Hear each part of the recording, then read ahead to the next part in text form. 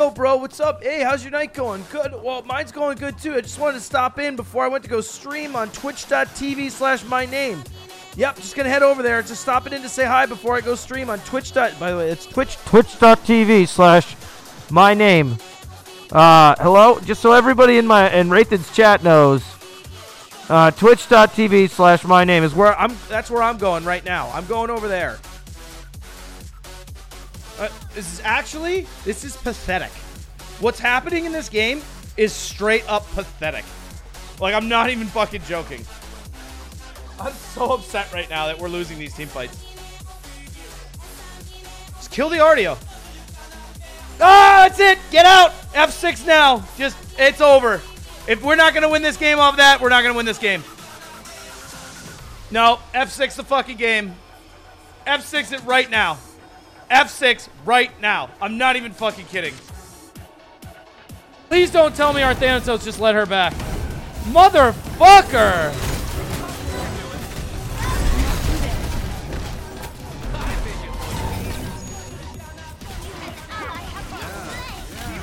No! Motherfucker! Are you fucking kidding me?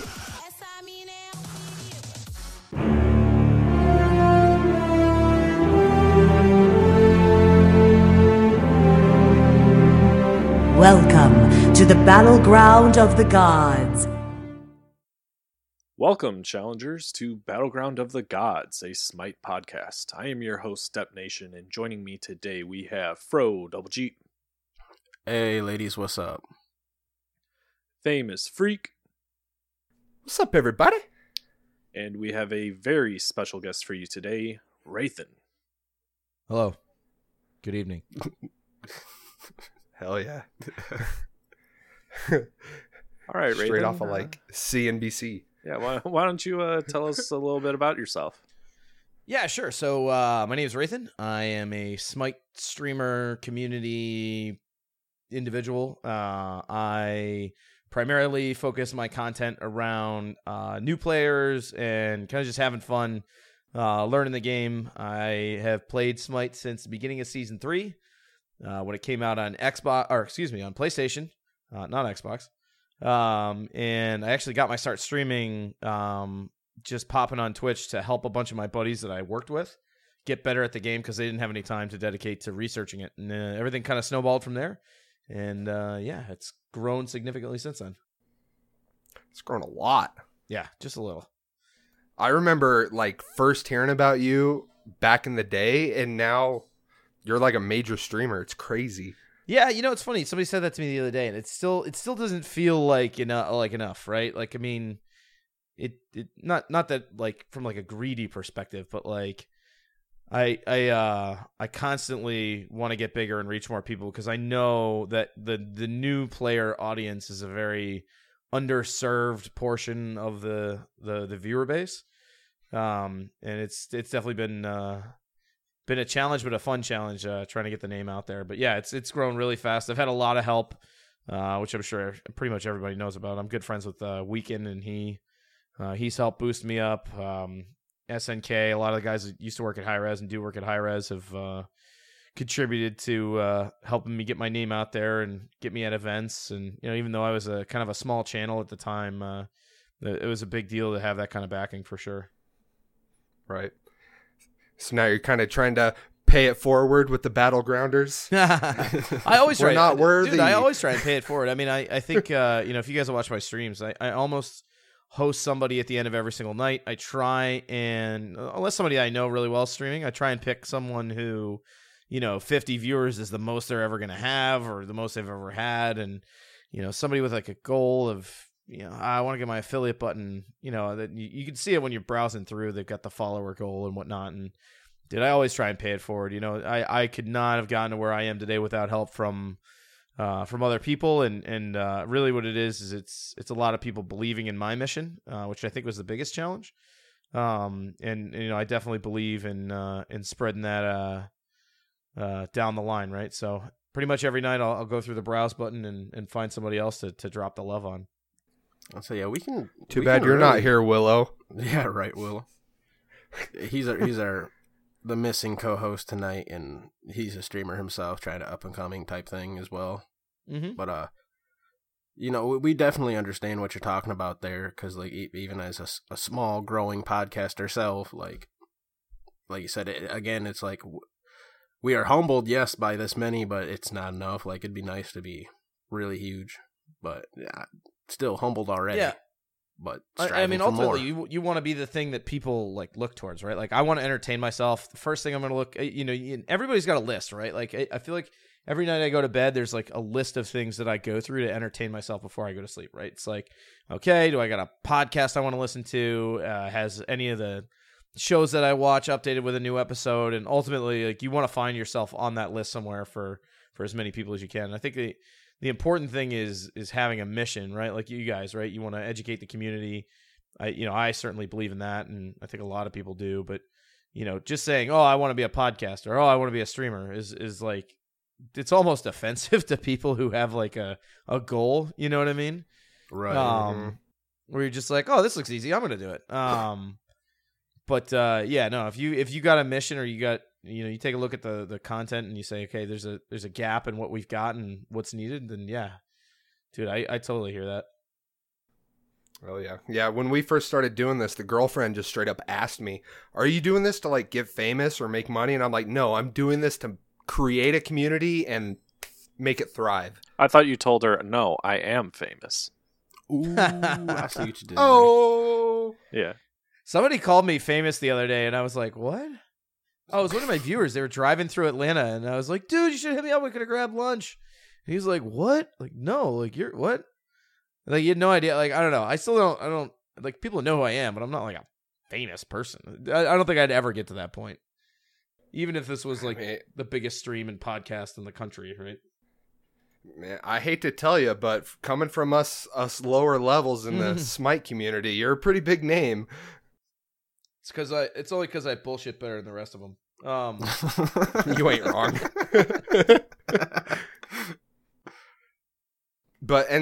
I wanted to say we've reached out to a lot of people in the Smite community, but when Fro let us know, Rathan was like, he's down, he's coming on, you were honestly in my top 2 people I would love to have on here, because dude, what 85% of our Discord, our Twitter followers, the people we group up with, are new players, right? And that's exactly our community, and that's your community too, so it's perfect. Yeah, and that, I mean, it's kind of funny. It's not even new players. Like, I got a lot of viewers who've been playing Smite for a long ass time, and it's people like, I don't know, trying to get better. Always trying to improve. Yeah, there's a tough way to say that without calling somebody bad, but like, I think it's exactly that, right? Like, I am trash. I know I'm trash. I know I'm better than maybe like the median, right? But like, it's all about trying to take a look at your gameplay and say, okay, like, what can I do differently or better? And I think a lot of that takes watching somebody make mistakes. I think when you watch like an Adapting, who is an unbelievable player, right? Like an unbelievable player. The guy is unreal. Mechanical guy. Crazy. Mechanical guy. Yeah, he's a mechanical god. Seriously. Like, that'll help the top end of your play. Where you're like, oh, like, I saw how he min-maxed on these camps, or I saw how he auto attack canceled this combo frame perfectly, and like, that's what I want to get towards. But I don't think enough people focus on the bottom end of their play. It's like, wow, I definitely shouldn't have walked over there and got my ass beat, or I don't have any abilities up, and I still very, WP'd very on him. good point. Like, yeah, right. I mean, that's part of the reason I wanted to. I mean, I did like a coaching series for a little while, and got a couple of really people in my Discord, where they were like, yeah, I don't want to be good, I just don't want to be shit. And so I did this thing called Better Than Bronze, where I'd like shadow play with somebody over like a Discord video call where they shared their screen while they were playing. It could be like, all right, definitely don't do that. Don't do that. Don't do that. And it's like, I'm never going to tell anybody how to like get higher than like platinum, or even higher than that. Right. Speaking of but platinum, I can help you not be terrible. You had a show there on YouTube that had a couple episodes, The Platinum Perspective. And so you had Pon and Ajax on. How was that? Like that must have dude, been it was awesome. Really fucking cool talking to them guys. Yeah, it's great. I mean, so full disclosure, I live like right around the corner from High Res. I mean, it's like a 20-minute drive for me. So hell yeah. I see those guys. I don't want to say all the time, but I see them frequently enough that they know who I am. I know who they are. I know a couple other guys at High Res personally. To the point where we hang out on a weekly basis. But I know those guys, and when I was up there one time getting a tour for one of my buddies, I asked Ajax and Pond. I was like, hey, you guys just launched this new season. Would you want to come and talk about it in like talk show format? And they were like, yeah, absolutely. Which is really cool. And originally it was just supposed to be, and I think I'm actually going to bring it back now that we've got the mid-season patch, because I think with shows like that, you hit this inflection point where you're talking like too much, and you're struggling week to week to fill it with content and guests and people and things like that. And I feel like if you guys did this podcast every day, like you'd run out of people in like 2 weeks, right? We do it once a week and we run out of ideas. Right. Well, exactly. Right. And so, I didn't want to struggle bus with trying to organize it, coordinate it, and do all that stuff. I wanted to, have it be very targeted. And really what it was the beginning of the season. It was a resource for people who were absolutely lost in season 5, like myself, right? That don't necessarily have the knowledge or the experience to figure it out themselves, to try and give people a baseline of where to start, just diving into the season. And actually, I've gotten a lot of feedback recently about starting it back up because of the mid-season patch changes. And, I think if you watch those videos, almost none of it is relevant anymore. I think there's like the only recommendations on gods that are still relevant is like Serket and I think Sylvanas, and that's about it. So it's, I was thinking about doing a refresher, but it was never meant to be a crazy, like, we're going to do this every day or every week thing. Let's say I'm pretty stoked I to suggest see you do it. I'm pretty stoked to see your jungle A to Z. I'll say I was there watching you stream the Ares portion there. So you got some pretty cool people. Yeah. I'm pretty sure. Oh, no. Achilles. No, I stopped at Amaterasu. My bad. Yeah, my I did bad. the Achilles. It just came out Ares, but yeah, I was there for the Achilles one. Dude, your community in your chat was there were some pretty fucking cool people. Someone even gifted me a sub. I'm like, that was really sweet. Yeah, like, I like to think I've cultivated one of the best communities, especially on Twitch. Period, but Smite Twitch, I think it's bar none. Right, it's a bunch of people who care. They care about each other. They care about the community, and I think from a streaming perspective, that's what you want, right? Because games die, communities last forever is kind of a what I'll say about that. Like, I don't know. You look at some of these bigger streamers, like use Maddie for an example, and Maddie's hugely entertaining, right? And a great guy, and he'll stream Smite and get 2,000 viewers, and it's insane. And he'll play WoW or Monster Hunter or something like that, and it'll be like 300, right? So, or actually, it's probably a little larger than that, but my community, I'm really fortunate to have the community I have because they care about each other. They care about my stream. And it seems like no matter what game I go to or what we end up doing, it's, the viewership's pretty consistent, right? People just want to be there to hang out. And if I'm the excuse to hang out, that, I'm more than happy to do that. Yeah, we hear that. That's how I feel about ours. It's awesome. Because I don't know if you know, but there was a podcast called Defend Middle Lane. Yeah, Smite podcast. Yep. Yeah, you've heard of it.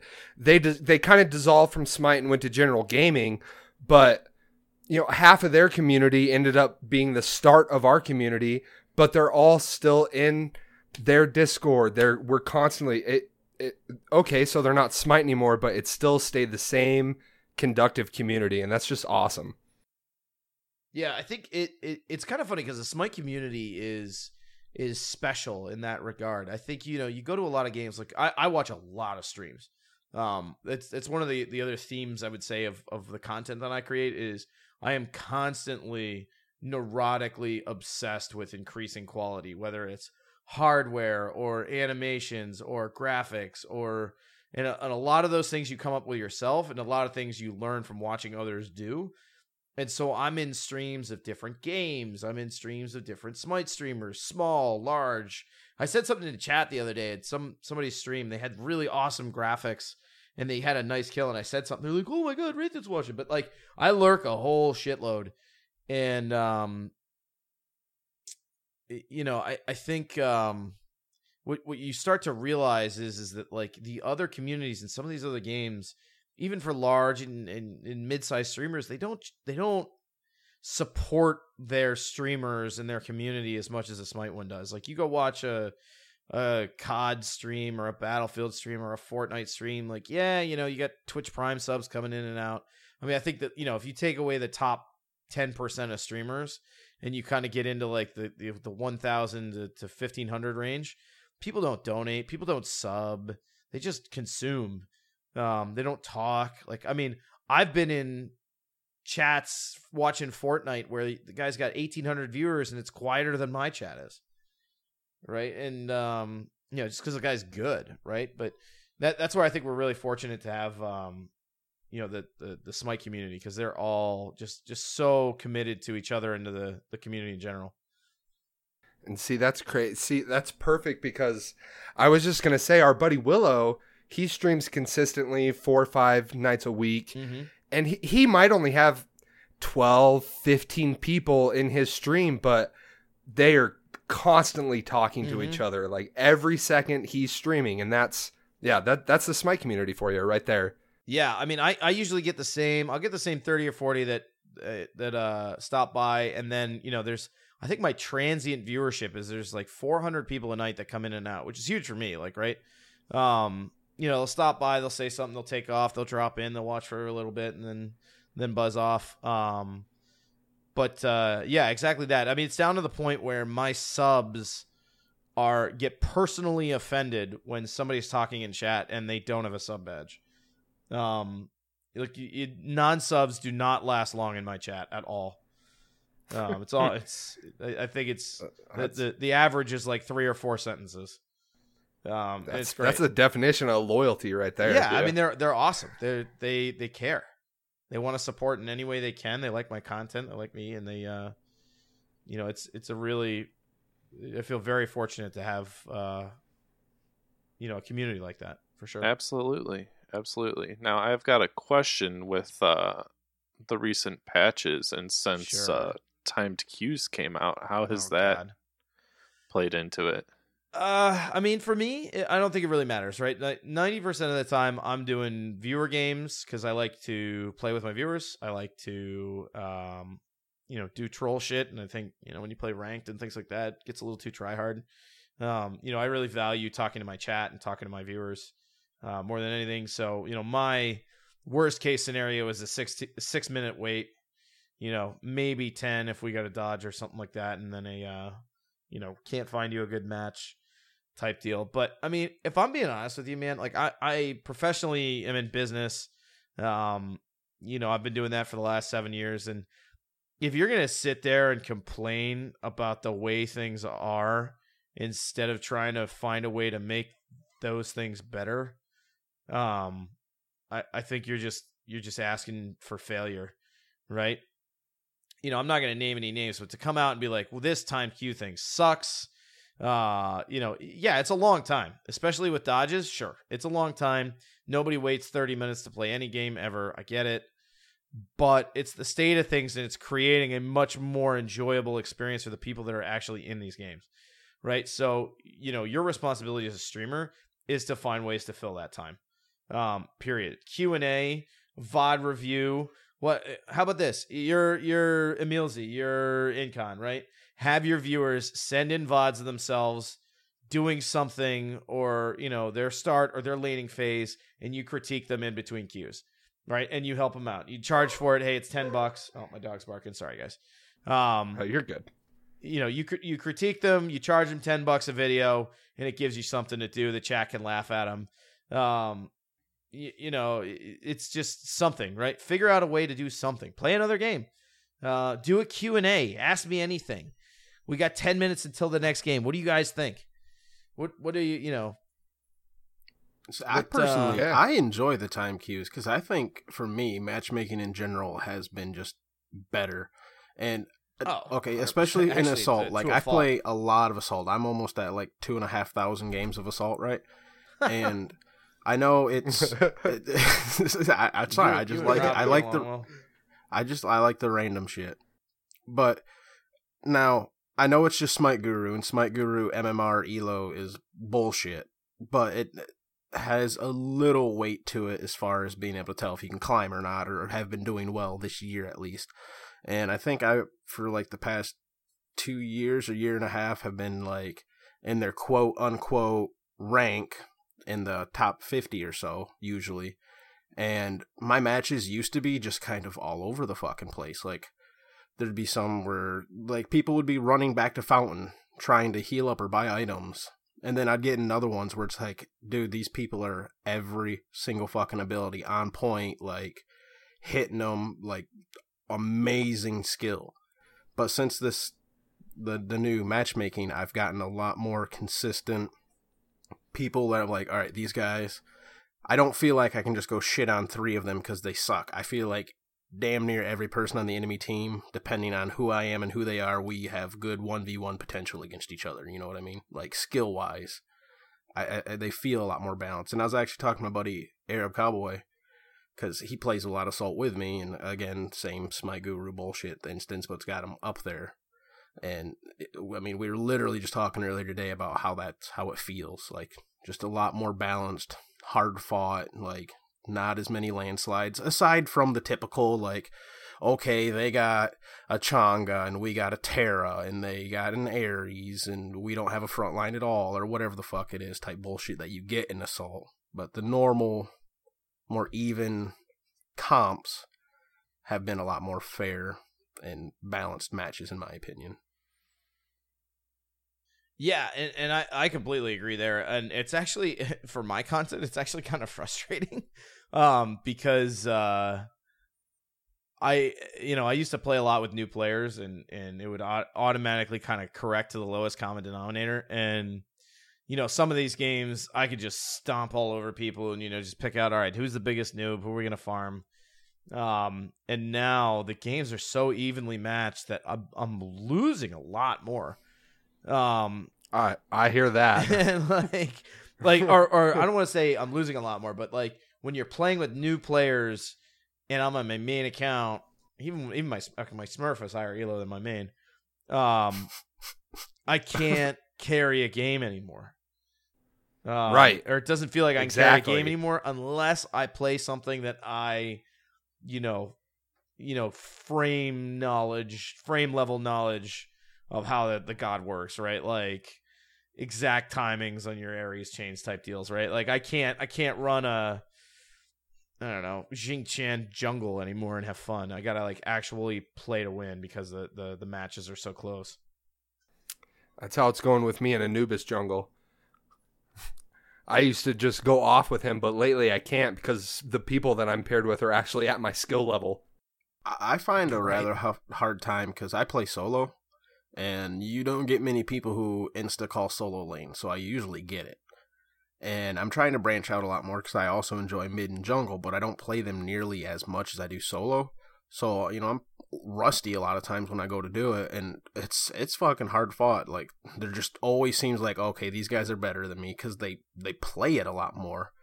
But since my MMR is up there enough, because I do pretty good in solo, I like to believe, so it's up there. So when I go to the off, you're one of the best solos I know, buddy. Thank you. Whatever helps you sleep at night. To be fair, you hear this dude? He doesn't even know you, and he's roasting you, bro. Well, sounds like he might know me, actually. Fuck. To be fair, he says that because I'm one of them guys that know you have to actually build defense on your solo lane, and Jotun's Wrath first item is not the correct choice. Yeah, thank you for building defense on your solo laners. Appreciate you. Yeah, not a problem. Not a problem, bud. We salute you. We actually just ranted last week about a guy who didn't build any defense. Took a mage to the solo lane and just went straight damage, and then we literally lost because no front line. Great. I will say that since I did that video on the mid lane with Hurry and Aggro, I have not seen a single mage built Boots 1 to start. Good. That used to drive me crazy. Yes. Thank you for that. That used to drive me absolutely up a wall. Anyway.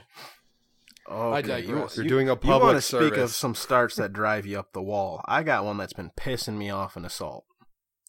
On your Hunters. Oh, an Assault? Quit. Yeah, in Assault. It is an Assault, so I know. You can meme. I'm not scared. No, but just Assault. I mean, it's like you can build anything as long as you live long enough to buy something else.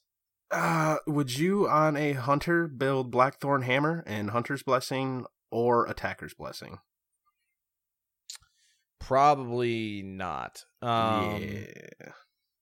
That's been bothering me. I mean, that's so somebody. I mean, lately. maybe if you had like a Neath and you wanted like extra mana, maybe. See, here's my thing. This is what kind of bothers me the most. Just build a fucking Hydrus. You get mana sustain. You get the cooldown. It's not situational. Neither of them are really situational. Yes, you get more the lower you get with the Hydrus passive. You get more power, and you can actually do something with the Hydra passive. I don't know. The That's hammer just been has bothering me. health on I've it, seen though. it a few times. I mean, this is true. I'll give you that.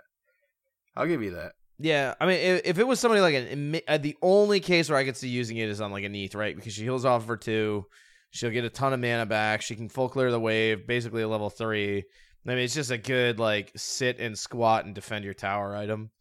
That's the only time I would ever think of. Yeah, and you get the health, so you're basically fucking unkillable. That's the only time I would think to use it. Outside of that, not at all. But over a Bloodforge? I'm not saying there's Probably like not. he said, he named one god in one situation. Yeah, it has its situation. I can see that, but yeah, I would only build it if I was going to be on Neath, and I didn't even know that I would build it then. I would only build it if I was going to be on Neath and my team was getting farmed, or I figured my team would get farmed, or they had a really high pressure comp, and all I wanted to do was keep the minions out of the tower. what I triggered could me see is that, and that's about the it. most is this was also on a Cupid. It's like, dude, your fucking hearts give you Yeah. mana back. What are you doing? Come Definitely not. on now. What are you doing? Nope. But yeah, there's that. That's people who take the time to read read the items and not the abilities. All right. So I know it's kind of late already because we basically blew past our games this week. We usually cover our games this week, but it might be a little late for that. But there is one thing that Freak and I do have to talk about, though, about our games this week that can't go unsaid. Please. Well, I guess there's two. Preach, brother. There's 2. Supposedly, we beat Yeah, pros. technically 2. We beat people who were supposedly PS4 pros. Oh Supposedly. God, who? I don't remember his name. I don't know if we want to name names. Yeah, I we'll remember just- his name, we'll just but I don't leave know it if we at want to put it we'll out leave there. it at that.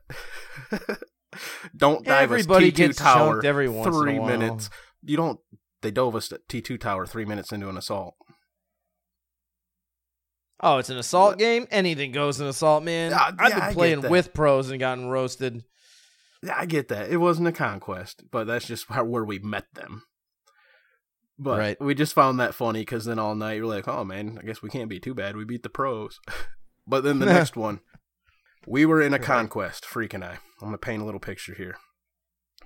I got shoehorned into support. I was actually going to troll and play shot carry, but then Freak didn't realize I was literally going to play shot carry, so he picked, was it Hachi?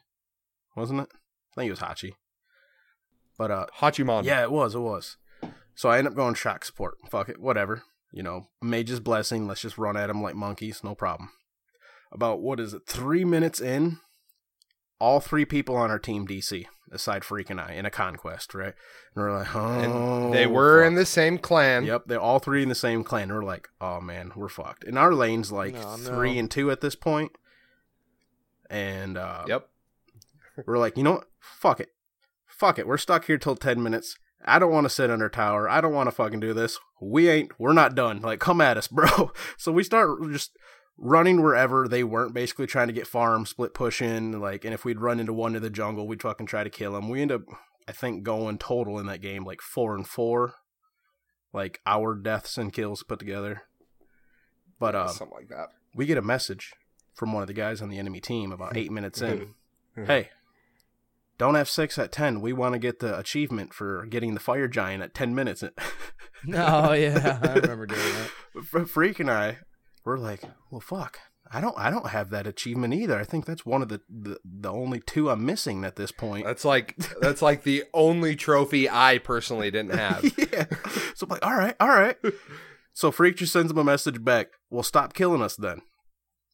They stop fighting us. 10 minutes, we go to the fire giant.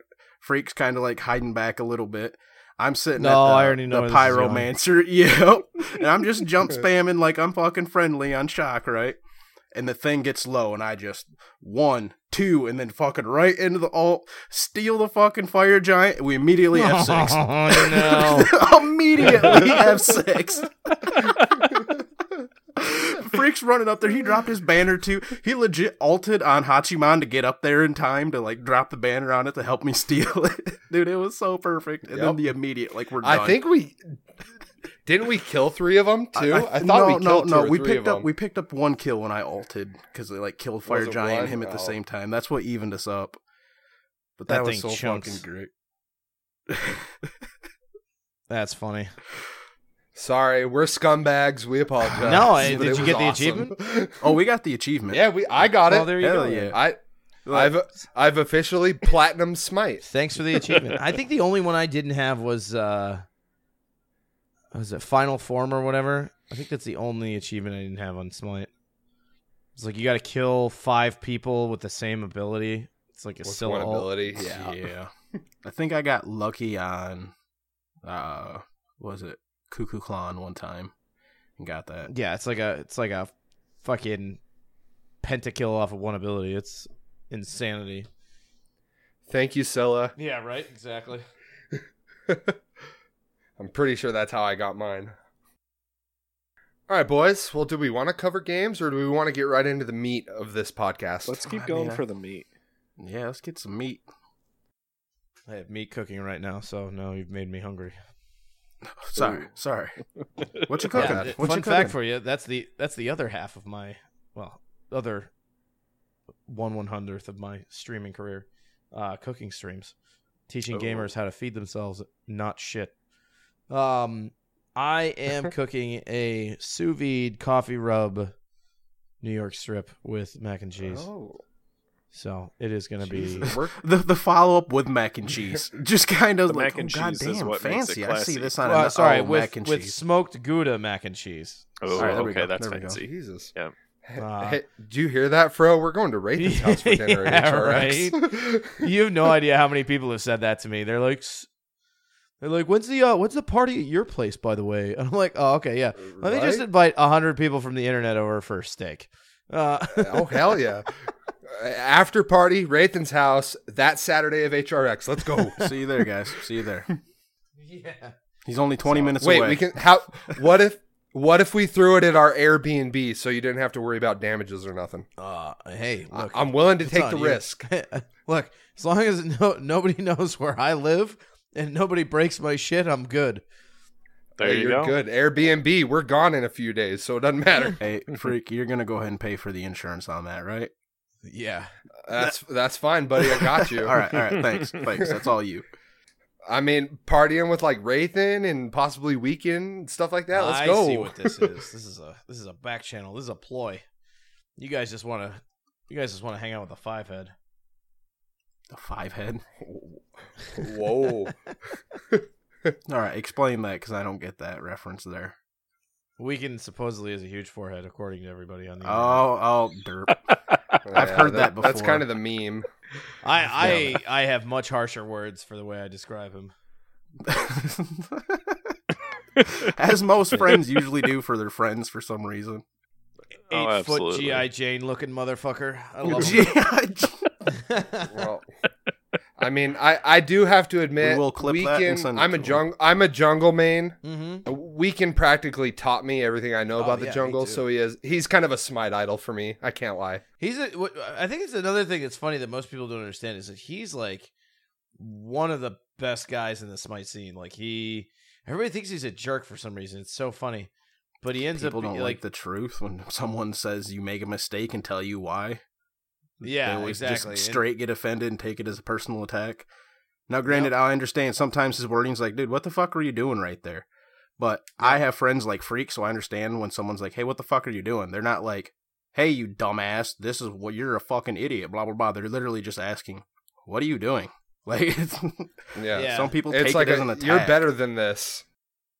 Oh, I've said that to my viewer. I've been like, guys, come on, like you know better than this. You know better than this. Like, I mean, it's really all it boils down to. It's like you've watched me for long enough to see me make this mistake 100 times. You can't be doing it yourself. And it's definitely different, but when you're actually playing and you got a whole bunch of other things to worry about. But yeah, no, I was there at Battle and Brew when he saw some kid playing Smite, went over, said hi. Kid was freaking out, and then he sat down and coached this kid through an entire game in the jungle, helping him out. Just kind of we were just there grabbing drinks. But anyway, I think he gets way more shit than he deserves, that's for sure. But that's kind of his thing, right? Like, somebody's got to be the heel, and he's fine with it. True. He doesn't give a shit. Somebody's got to tell the truth. Mm-hmm. And that's kind of how I am with our little crew that we play with. Like, if you make a mistake, I will straight up call you out on it. But I expect you to do the same to me. For sure. But see, I'm more of the type that'll send you a well-structured email that you can't argue against. That's why I mute everybody in my Discord when I play with them. I'm only me allowed to do the yelling. Yeah. It's funny, we were playing last night and I wasn't yelling about something. I was like, "What are you doing, you motherfucker?" And one of my buddies was like, he and I played together forever. Was like, "Yeah, well, you did this and this and this," and we were just both like, "Okay, well, we could have played that better. We could have, just like, Yep. It's funny when you got a relationship like that with somebody where you can yell and they'll yell back, and you guys will both, I don't want to say learn from it, but so it's fun having somebody call you out on your shit. That's basically me and Fro. We can literally yell at each other, curse at each other, call each other every name in the book, but at the end of it, we're like, all right, we're both plebs. Right. Yeah, exactly. Got it. We should uninstall the game. I got real serious with somebody the other day. It was another good buddy of mine. We were playing a casual conquest, and he's raging in chat, and we're raging at each other, and move yourself, and why didn't you rotate, and all that shit, and then I finally was like, "Fuck, we need to fix this by next week's pro game, or we're never gonna make it to the world championship." And both of us had a good laugh, and it was over. If we keep playing like this, we're never going to make worlds. Yeah, right. That's awesome. All right. So, Rathan. Yeah, what's going on? Can we hit you with a little controversy? Ooh, I love you up that. for it? You might not like my opinion on it because I tend to be very passionate about what I talk about. But go for it. What do you got? We're very neutral here at the Battleground. Now, our fans might not be, but we are. Mm-hmm. Big controversy right now with the whole El Chapo thing. Uh-huh. Most people listening to this, I don't think I even need to explain it, so I'm not gonna. Yep. What's your opinion on it? I think it is the most overblown, over-talked about piece of Reddit garbage drama that has ever come out of the internet. It's like, couldn't agree more. You look at Chapo, who streams consistently, who tries to help make people better, who answers people's questions, who tries to help people out with their fitness and their lifestyle and their goals and their health, and has always been a positive voice in the community. And the guy has one bad night and you want to skewer him and pin that on him. Then there's VODs of me. It doesn't happen often, and we'd be talking about this way more frequently than we do. But like, everybody gets a night, right? Everybody has a bad night. Everybody has a bad couple of games. Something's just not working. You're not feeling yourself. You're not feeling your team. You get a couple of shitlords in a row. It happens, and does it suck when it happens? Yeah. Is it out of character? Yeah. I mean, I have legitimately stopped streaming in the middle of a game and just like hosted somebody else and got offline, because I was, really frustrated with my team and losing. It happens the most when I play against people I know, because I want to stomp them because I'm competitive. But I mean, everybody has those rage quit moments where you just can't take it anymore and you gotta stop. It just sucks that the camera was rolling for his. I mean, we were talking about this the other day, and if all he had done was just click stop recording and then posted on Twitter, hey, my power went out, like, we wouldn't even be having this conversation, right? I think you brought up a good point right there when you're like, is it out of character? Yes. Like it's 100% out of character. It's some people have bad days. Now, everyone knows I'm like, in Smite wise, like anyone who's ever played with me knows I'm pretty firm about, like, anyone starts BSing and fucking BMing and all that other bullshit, I'll hit you with a quiet, have fun, like, immediately. I don't usually put up with any of that shit. If for whatever reason I'm not in a, PlayStation party and can't hear the in-game chat and someone starts BMing, I'll get on there and tell me, like, dude, you just need to shut up and have fun. Like, relax. I don't normally deal with that, but there's been a time where I've rage quit.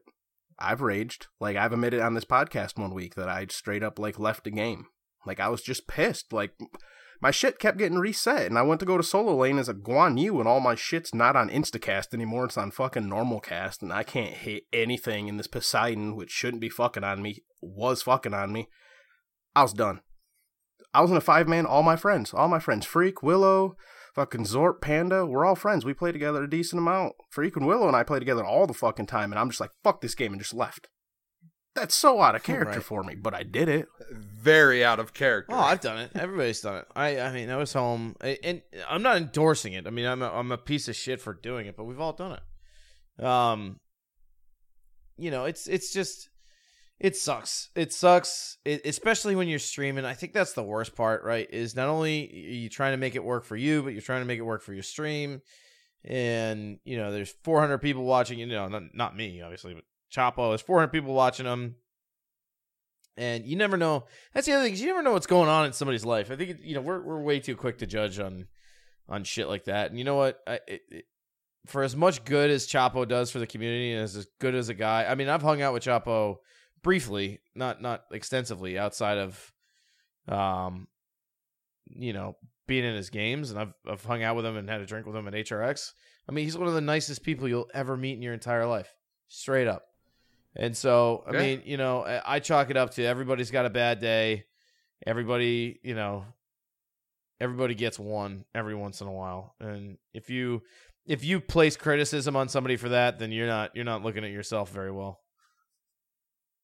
Well, it just goes to show how bad maybe specifically the Smite Reddit is, because I saw a post the other day of a guy who, I'm brand new to Smite, I'm wanting to learn the game, does anybody want to group up with me, I'm on the Xbox, and you had people telling him you should uninstall the game, you're bad if you gotta ask this question, that question, blah blah blah. See, that pisses me off. And we'll see, and it got like 2 upvotes and a handful of comments, but then you go to a post about El Chapo had a meltdown on a stream, blah, blah, blah, and it's got hundreds of votes, hundreds of comments. It's like, you guys just focus on the negative, and that's... Yeah, you're bringing this too much into focus. Without sounding like too bad or sexist here, it's all these fucking guys, they want their fucking soap opera drama, but it's got to be about Smite, right? No, this is relevant. And it really is just fucking drama. They just love drama. Yeah, well, I mean, it's entertainment, right? Like, I mean, they have to, like, I don't know. Have you ever watched a show and everything was all great and good and nothing bad ever happened and there was no controversy and, Sarah wasn't cheating on Jimmy and all that fun stuff? Like, it's like any TV show. Think of any TV show, any form of entertainment. If there's not contention and controversy, nobody watches it and it's not entertaining, right? So you naturally seek those things out. Right, like you have to find controversy because it makes what you're doing and what you're watching not boring. You know what I mean? Like the whole ninja streaming with another female, which instantly made him cheating on his wife, and they need a divorce. Like, what the fuck? Yeah, no. Well, I mean, I think he got way more shit than he should have. The internet sucks. The internet's a shitty place. People assume so many things about you, knowing nothing about you, and regurgitate as fact things that are untrue, and he's just shielding himself from that, or trying to, and probably made it worse. No, it's exactly like that, right? It made it worse because he actually did what was probably the right move, because he was trying to protect his wife from the bullshit. Now he's labeled as sexist. It's like, what the fuck? I think that's another thing that like people don't get, is that like just because you have a platform doesn't mean it's your job to change the world any more than you feel like you have to, or you can, right? He should stream with every girl now because he's, and I don't really want to get into it because I've talked about it ad nauseum. I mean, there's definitely a better way to say what he said, and a better way to approach what he said. But I mean, the message is like, yeah, if you got a platform, you want to impact as much positive change as you can, but in saying he doesn't play with women because of what the internet thinks says more about the internet than his position on it. He doesn't feel like he can casually play with a friend because of how toxic an environment his workplace is. Think about that, right? And that's what a lot of people need to realize. That is ridiculous. Like a lot of content creators, no matter what platform, that is their workplace. That's their job, man. You don't want to ever risk that. And you don't ever want to, you don't want your job to take over your work. I kind of compared it to like, I don't know, like going out to dinner with a female colleague, right? Like you go out to dinner with a female colleague every night of the week and everybody knows about it. At some point, somebody's going to go, well, shit, he's married. You know what I mean? Like, it doesn't matter. What the intent of that is. It's somebody's going to create the rumor, and it's wrong. It's terrible, and it shouldn't be the way it is, but unfortunately people suck. So, I don't know. I think it was a heavy witch hunt on Chapo. Dude, you know what? For every person that tries to hold him to, you should hold streamers and personalities to a higher standard, right? Because they have the ability to influence change in the people around them. But to hold them on this benevolent pedestal is like the worst thing that you could possibly do, because we're all human at the end of the day, and we're all just doing our jobs, Well, it's like, okay, you want to give Chapo shit for sitting in Fountain, but Hindu can go hammer somebody's keyboard in the middle of a game and everybody laughs. It's like, calm down, people. That was all. Yeah. I know they're different, but I'm just saying. Look, dude, that match was everybody like watching calm down. WWE wrestling show, yeah. right? Like, yeah, it was. Yeah. The fucking 18 fire feet giant into the being table. stole by the spiders. I know, right? Like that's, it's that is an entertainment platform. That's not somebody's stream. I think that's the difference. But anyway, I think it's a witch hunt, and I don't see anything wrong with it. It sucks. It probably sucked for his teammates, but my guess is that they probably play 300 to 400 games a month, and they'll get over it. Yep, one game. All right, so that's the Twitter controversy. What do we got next there, Deb? We're going to school. Battleground University, we're covering Ares this week. God of War. The bane of my existence. I fucking love Ares. Oh, he's real good, but let's start off with his passive, Blessed Presence. Each completed aura item that Ares owns grants him 30 additional magical power. Oh, is it 30? I thought it was more than that. It is 30. You wish. Yeah. Right? If it was more than 30, then all auras would be the way to play. Sure. His first ability, Shackles. It's a projectile that affects your enemy. Chains extend from Ares' shield, doing damage to all enemies in its path. Hitting a god shackles them to Ares, cripples them, preventing movement abilities, dealing the same damage every second while slowing them by 15% and buffing Ares. While shackled, Ares can fire another chain for free within 2 seconds. So the minion damage is 70, scaling up to 150 with 15% of your magical power. God damage per tick is 25 up to 105 plus 15%. The speed buff per target shackled is 15%. The duration is 4 seconds. Max shackles 3. Oh, yeah. That's pretty wild.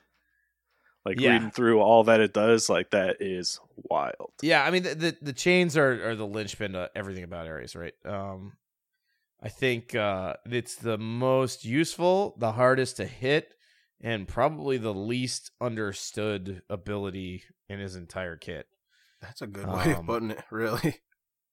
You see a lot of people, they're like, oh, I got somebody who's rooted, chain, right? And what you don't realize is... Oh, they shotgun Ares. That's what I call it. Yeah, well, it's not just about shotgunning it. It's... there's very specific timing around getting the most damage out of your chains, and it involves you consistently setting up your shots. And also, I feel for anybody who tries to play this god on console, because it's impossible. Yeah, you're basically an it's very difficult. Yeah, you want to get an auto attack off between your chains. I mean, that's really if you're worried about your timing, if you can chain, auto, chain, you're pretty much getting the most damage off that you can. Which will, help you trap those targets. The problem is that they have a chance to beads or move away or get heavenly or something like that. So the longer after your first chain that you fire the second one, the more of a chance, or the harder it is to hit. But the more damage you do, right? So it's all about it. I mean, when it comes down to playing Ares, the only thing I would say is practice your shackles. Everything else is just, the rest of his kit's just easy. Yep. Speaking of the rest of his kit, bolster defenses. Ares strengthens the defenses of himself and all nearby allies, granting protections and reducing crowd control durations. For each shackled enemy, the protection buffs are increased. So it affects himself and allies, has radius 35. Protections granted 20 to 40. CC reduction is 10 up to 30%. Lifetime 8 seconds, and the shackle bonus is 7. Yeah, that is huge. It's that is this ability is probably I don't want to say it's my favorite because I like doing damage and being a jerk, but I think it takes a lot to really effectively use this ability because people always tend to chain the same targets in late game team fights, especially when they're diving. But if you think about it, right, maximum protections. If I can get 3 chains off for 8 seconds, or I guess it would be 4, because shackles only last 4. Right. For 4 seconds, while I have bolster defenses up, my team is getting as many protections as a Mantle of Discord. I don't think people put this ability in terms of what defensive items you're getting somebody. But as a jungler, as a mid laner, if you had the ability to equip a 7th item and you equip the mantle, how much tankier do you get, right? At a minimum, if you just hit the 2 without having anybody shackled, it's a spirit robe instantly at max protections, right? Spirit robe's 40 protections. I think it's 30% CC reduction. I could probably go look, but it's basically 20. I think 20. But yeah. Is it, okay, yeah. So it's better than a spirit robe hitting your 2 every fight for 8 seconds. That's pretty freaking good when you consider that's it. That's real strong. Yeah. And console players do not take advantage of it.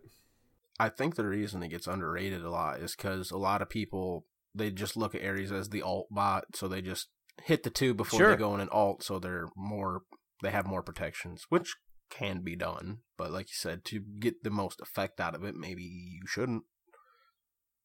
I don't know that I agree with that because if you 2 and then blink, right? What's the channel time in your ult? 2.5 seconds. Yeah, 2 something, 2.5. Yeah. All right, so you got 2.5 seconds, and whether you like it or not, after you blink Ares ult, the team fight's starting. It's happening right now, and it's going to happen very fast, right? Most team fights, I would say, are over in the 8 to 10 second range tops. Some are over even sooner than that, right? One good raw ult puts a big damper on things. So that big burst where everybody's dumping their abilities, number one, you want to be tanky so you can follow up and shackle, and and put pressure down. Number two, if you die, your auras die and your team becomes infinitely less tanky. And three, I mean, okay, so you blink, you blink. Let's say it's a half second between your 2 and your blink. You still have 5 seconds of bolster defenses left to buff your team. While that follow up is happening, right? Because I mean, the shit's gonna hit the fan as soon as you blink and ult. So 5 seconds, yeah, it's a good bonus, but that right after you ult is when everybody's shit comes out.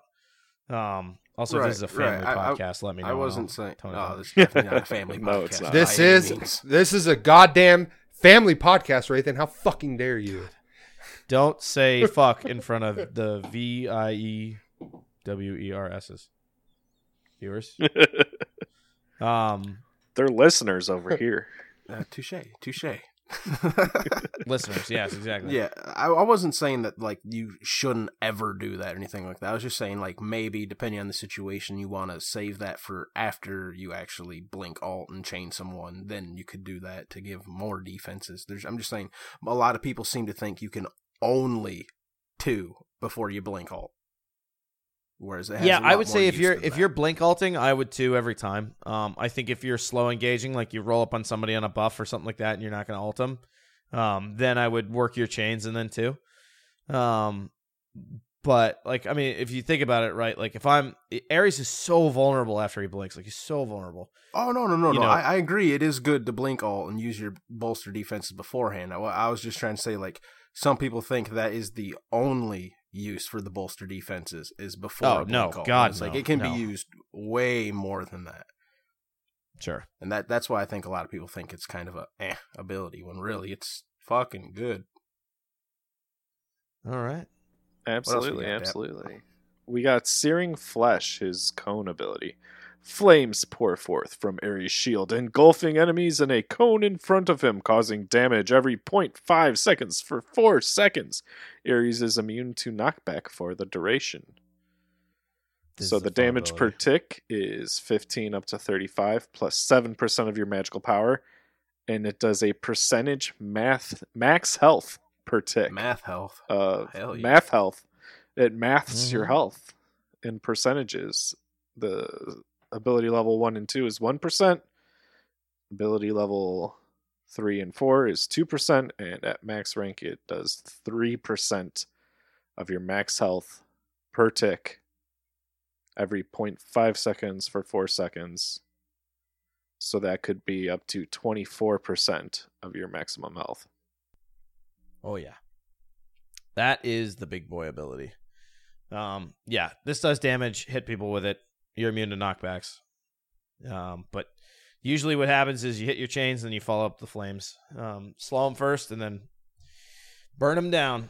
I think leveling order here is important.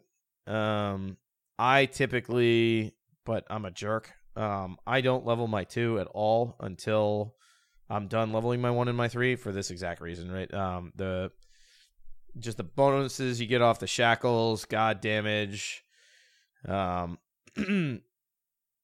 the slows and everything is too good, and then the Searing Flesh, getting that up to max rank is really important, really early, right? So like Ullr, how you don't max this 2 until you're done with everything else. On Ares, it's like 1, 1, 3, 1, 3, 1, 3, 1, 3, 1, 3, and then maybe I'll get to my 2. Just because you just pump out so much damage so early. You hear that, Willow? You hear that, motherfucker? Don't roast me for doing that ever again. Well, it depends, right? I mean, the thing about Ares is just as the god is, he is the worst god to try and play from behind. And so at that point, if you're behind and you're, I don't want to say ult botting, but if you're, just super, super, super far behind and trying to get back into the game, trying to be a benefit to your team and leveling up your 2 and your Searing Flesh, I think is probably better. Just because, if you're doing max health per tick and damage per tick, you're still outputting damage if that's maxed out, and you're still providing protections to your team, and you can always be an ult bot later. So Ares is definitely one of those guys where I would situationally level different things. If I'm getting my ass beat, I might need the prots from the two, but generally not. Makes sense.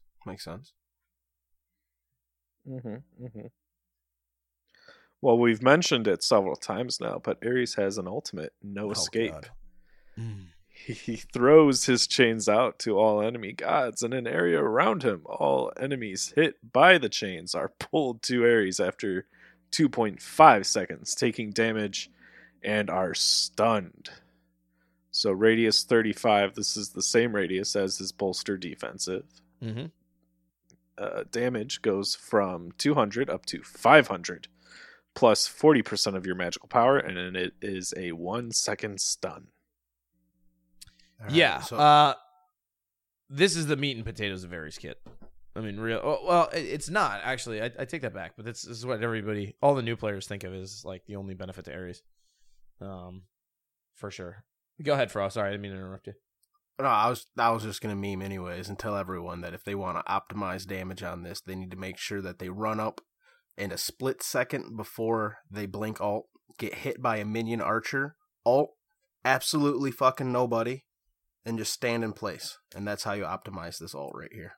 It's the best. Yeah, so if you ever whiff an Ares ult, it is tradition to do two things, or actually it's really do one thing, but a series of two things. When you land, rotate your camera around as if you're looking for something and you can't find it, and then walk straight into a tower. Model. Yep, don't move your character model and walk straight into a tower and kill yourself, because that's it. Well, because there's a tear in my eye. Yeah. You got to do it. You have to do it. I've done it. We've all done it. You got to do it. Fountain's even better. If I whiff any blink, that's my standard reaction is just stop, turn around, let them just start attacking me, finally just run at them until I die. It's good stuff. This is probably, I mean, I don't know that it's still, it's becoming less and less of the best setup ability in the game, just because of how much CC immunity there is out there now. Magi's is really popular. Everybody buys beads. Almost every single god now has a CC immune ult of some kind. So really what I think everybody feels like they have to use this to get like a big 5-man ult into a raw ult. Nobody's got beads, blah, blah, blah, everything like that. It's just never going to happen that way. This is a really good ability for neutralizing threats, right? So if I know Scylla's beads are down and I alter for absolutely no reason, excuse me, she has to use her ult to get away or I'm going to kill her, right? Flat out, I'm going to cripple her, I'm going to kill her. So if I'm about to take a team fight or if we're about to take an objective and I can plan a couple of minutes in advance, I could say, okay, you know what? I don't, everybody's got CC immune ults. They've all got their beads. Scylla doesn't have hers, but she's been fragging everybody. I'm going to blink ult her and just get her ult out. So the next time we fight, I don't have to worry about it because she's the one doing all the damage. If you catch somebody unaware and they just used their ult, like she just ulted and she had the beads because somebody knocked her up, then yeah, great. That's a perfect time to look for an Ares ult. But for the most part, I like using Ares ults early in engagements to get out a whole shitload of actives, to get out, because everybody, as soon as you go up in the air and they got a chain attached to them, everybody's first thought is, oh, fuck, right? So they have to do something, and if it's dump an ability, if it's dump a relic, that's one more thing that you get to have as an advantage against them in the next team fight. And I think that's particularly important because it speaks back to what we were talking about earlier with his other abilities, which is that just because you don't have your ult up, you could still be impactful. I think people get really hung up on that like they do with Thor, where they're like, oh, my ult's not up, like I'm useless, right? If you get good enough with your 1, 2, 3 on Ares, it doesn't matter if you blink in and you get everybody's ults out and everything like that. As soon as you blink in, everybody's terrified that a Ra ult's coming, that a Thoth ult's coming, Scylla, whatever, right? So they're going to have to do something, and you just need to be able to follow up on top of that. All right, what happens next when I hit the ground, right? I guess that's the best advice I can give anybody is don't just hang on to your ult to try and use in big team fights. And then use it in big team fights, but not necessarily to secure a kill for your mage. Yeah, I mean, as an assassin player, I'm more scared of an Ares 1-3 combo than I am his ult. I'm scared of his ult. Don't get it twisted, but I'm more scared of that 1-3 combo. Absolutely. There's nothing worse than having your movement ability down or your beads down or something like that and coming around a corner and catching one Ares chain to the face, and then he just runs you down and it's over. See, his ult scares me in team fights, right? Where it's like, oh, fuck, man, at any point this guy can grab us and we're all just screwed or whatever. His 1-3 just scares me. Like, when Ares just starts running at you, it's just terrifying. Especially when he hits that first chain, it is such a, oh my god, here we go. Yeah, you're like already buying items back at Fountain in your head. You're like, how much gold do I got? I'm gonna be able to spend it in just a second now. Alright, so we covered how to play him a little bit. We usually also like to cover some pretty standard items on gods too. Sure. I have two build paths that I use that are one I'll call my offensive build path, which is what I use 90% of the time because I just want to, when I play, my Ares is my stress relief god, so I play Ares just I either am going to get farmed 0-10 or I'm going to be like 15-0. There is no in between. I just W key people. Yeah, that sounds like it. And then there's that build, and then there's what I'll call like the intelligent build, which is, you know, you want to be useful to the team and everything like that. So I mean, if you're down with that, I can tell you both of those. Absolutely. Let's hear it. I'm interested. Yeah. The frag out build is your start is Guardian's Blessing tier 1 boots. Reason you do that is a lot of people are starting, especially on Hunters, T1 Devos. It means you can basically run them down, especially after you hit them with your chains, and beat the hell out of them. Don't ever discount how much damage your auto attacks do on this god. And being able to just smack, you know, an Artemis in the face over and over and over again is definitely valuable. So T1 boots, Guardian's Blessing, 3 health, 3 multi-pots. The second you start fighting, you should be popping those health and multi-pots at the beginning of the fight because you're going to take damage from the minions. And just slap the holy hell out of everybody. I like to come through the jungle. Usually with my ADC, and go after their ADC as fast as possible just to start the game off. At a minimum, you poke them out and you get lane pressure. Ares is not known for his minion wave clear, so it's really important that you beat the pants off of somebody in lane before the minions spawn. When I play Ares, if you watch my stream, I rush my items and I get out the lane as quick as possible so I can just, you know, spend that time trying to work off people's pots and things like that. My build for aggression is Pen Boots, Mystic Mail, Voidstone, Sovereignty, Heartward, and Mantle. And there's a very good reason for all of that. One, Ares with Pen Boots, Mystic Mail, and Voidstone is an absolute killing machine. You will be top damage for the first 20 minutes of the game if you can successfully land your abilities with that. It's just super, super, super strong. The Sov and Heartward is more for your team, but, you know, obviously secondary, he gets a little power out of that. If you haven't snowballed off of those first 3 items by then, you know, don't then you did something wrong. Sov and Heartward are pretty standard, and then the Mantle is obviously, you know, how do I impact the team fight? I'm blink ulting in, and I'm gonna get fried as soon as I land because, you know, the Ra's gonna ult me or something like that's gonna happen. That Mantle proc to either save your own skin or create some more CC for your team is always super valuable. And then late game, like late game, I'll trade out my Mystic Mail for a Spirit Robe and my boots for cooldown boots, just so I can get my abilities off quicker and have 30% CDR. Yeah, because late game Ares doesn't have the... I mean, he still has damage, but... Yeah, he's not nearly as punchy as he is. Type damage, yeah. Right, exactly. He's a snowball shit stomp god, and, you know, if everybody's level 20 and everybody's got 3k pots, it's like, okay, you need a little bit more defense so you can survive the burst, and you want cooldowns so your ult's always up, so you're burning actives and abilities. And actually, really what it comes down to is activating your 2 more often in team fights that are dragging out.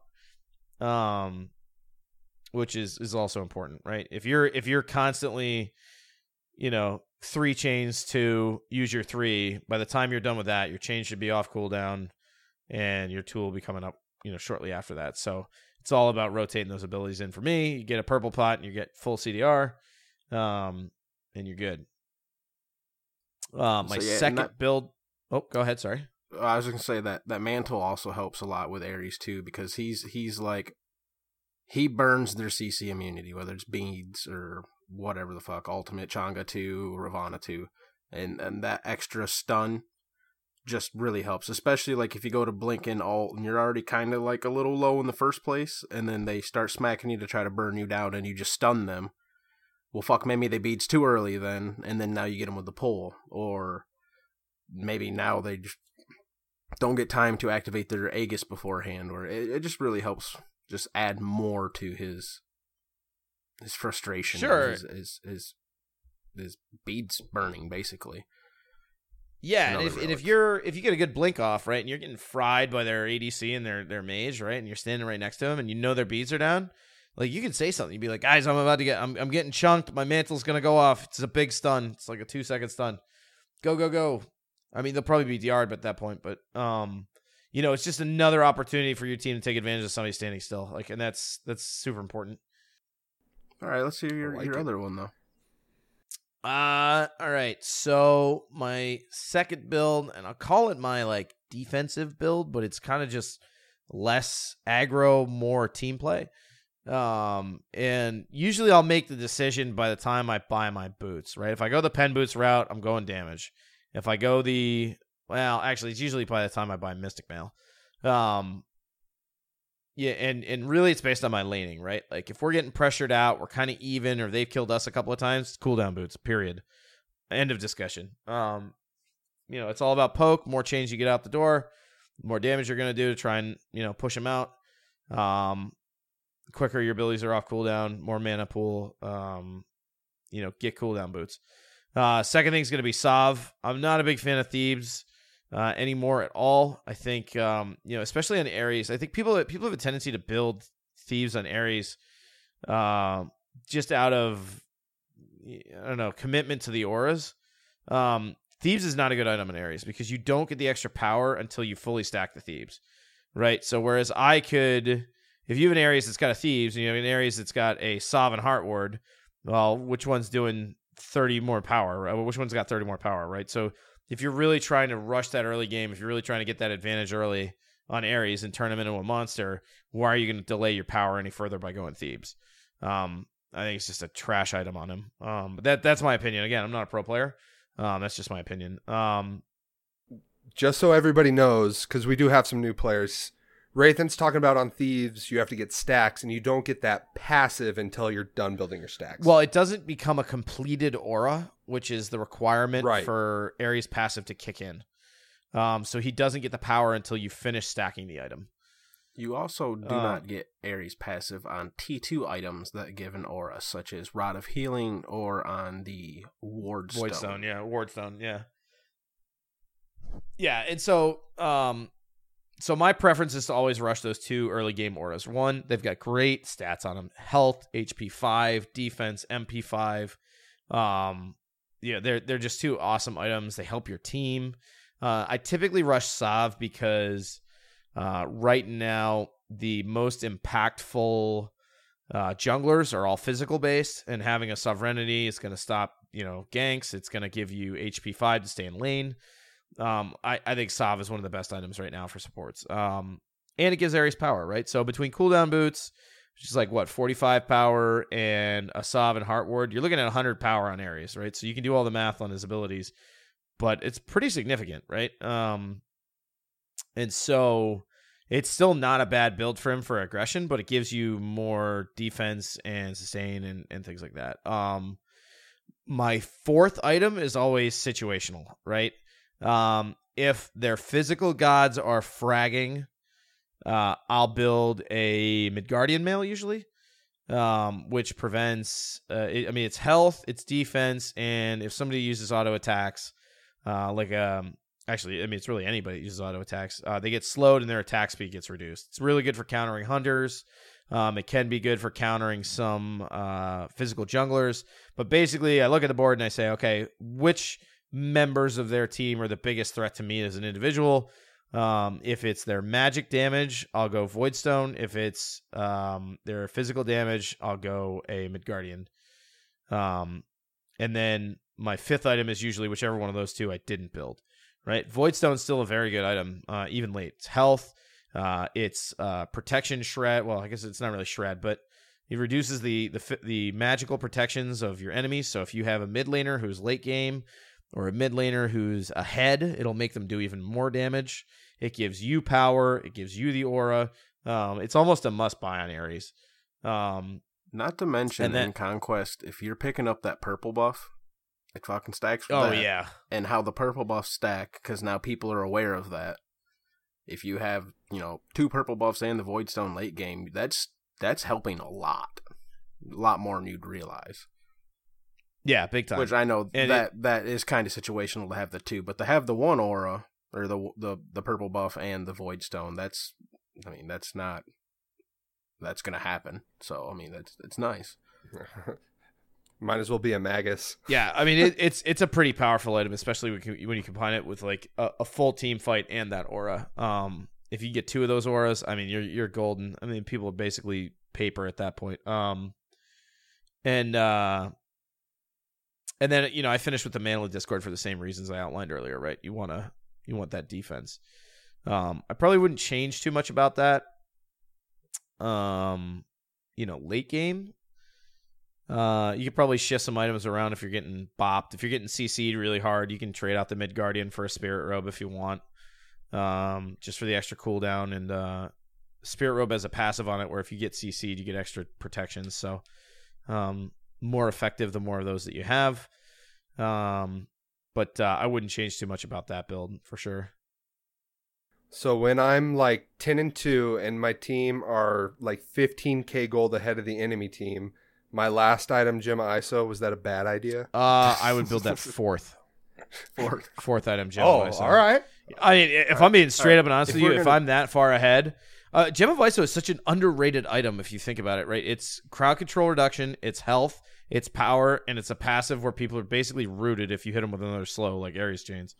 Right, so Dep, you listening? We talked about this last week. Gods with a built-in slow. ISO's good. But again, this is if you're way, way, way far ahead. So if you think about it, right, between Gem of ISO and your 2, you've got like 50% CCR reduction. Depending on what stage of the game you're in. And a passive on the item where they basically can't move. So if you roll up on somebody and you hit them with 1 chain, forget 3 chains, you hit them with 1 chain, they're toast. Perfect. I just wanted to ask an Ares main to solidify my decision I made a couple weeks ago.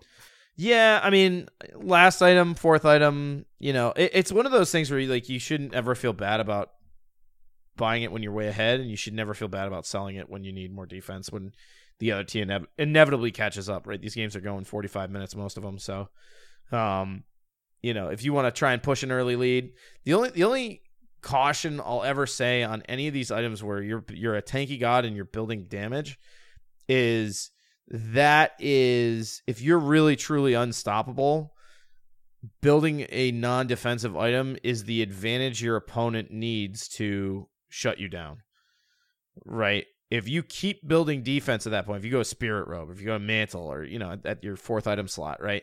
You're just straight up unkillable. So unless you are hard carrying, or you're just that far ahead where if you die, it's really not that big of a deal. I'd be cautious using it because, it's like people would do it on Shock, right? They're like way ahead and they'll build a Trans or a Jotuns or something like that. I'm like, great. You know what? That means that when I get my, I get my Titan's Bane online or I get my pen online, I'm going to just problem with me buying that on Shock here, bud?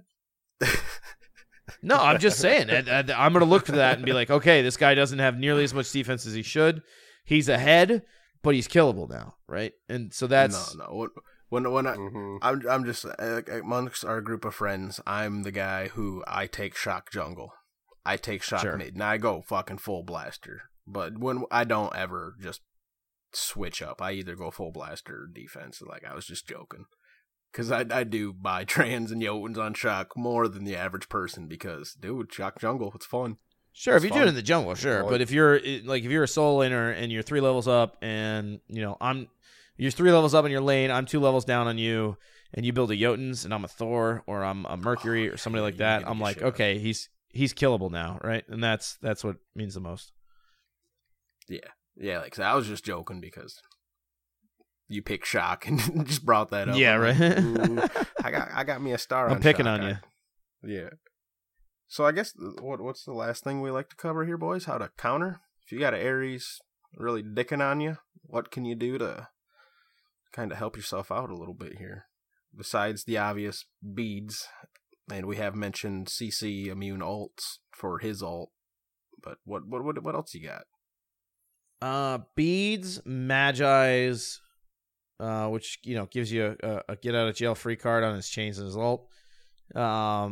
I would also say wards. I think everybody preaches about wards. I think it's especially important with Ares because if you just know where he is at all times, he's not a threat, right? I mean, don't get in range of his chains. That's really it, right? When he sits out of combat for a little bit, spread out. If he's attacking minions, he's not a threat. Stay out of range of his chains. And then I think the other thing is Heavenlies. Yeah, I'd say I heard you mention Sprint earlier. Yeah, they kind of fucking in Ares because if you think about it, right, like the big, hard to hit but really rewarding part of his kit is his chains, and if you're finding a way to make it more difficult for him to hit those, he's not going to. So 2 Heavenlies on your team, I would say, is pretty valuable. Yeah, that's about it. I think it's positioning really is what it comes down to, right? You can afford a Spirit Robe in your build. That's also pretty solid because his cripple will activate the passive, and the passive is up on a relatively short cooldown. I think it's like 13 or 15 seconds, sorry. So that'll help. If you get ulted by him, that'll help. Mantles, I find, if you can afford that, again, depending who you're playing, work all right because he chains you, you start getting flamed, he's killing you, boom, you silence him out of his flames, which his flames are a lot of damage. Yep. Yeah, silences are good. I think saving your interrupts for when he's most likely to do his most damage is also good too. I mean, for example, like if I'm a Kumba and he gets a chain off on me and I mez him and I don't touch him, he's done. He can't do anything. And then if I root him, when he's trying to flame me down, you counter a lot of his damage that way. Anything you could do to interrupt the majority of his damage, I think is a good thing. Sylvanas, right? You think of it like Sylvanas. Like if I'm trying to defend my ADC, right? Sylvanas, okay, he starts using his chains. I throw my 1 and I root him, right? Great. He's rooted, but he's still going after my ADC. He starts using his flames. Well, if I give him a pull, then that interrupts him again. Again, hard to hit abilities, but that's the way you should be thinking about it. Is not necessarily how can I use my abilities to fight against an Ares. You want to be really focused on how can I use my abilities to shut down his damage, because you never, ever, ever want to go toe-to-toe against an Ares in lane. If both of your intentions is to fight, because he'll kill you. He'll double kill you. You're wrong. See me, I love movement speed on my junglers. Yeah, and that all pretty much. I try and bait out. Sorry. I'm just saying. I try to bait out Ares chains. Like I try.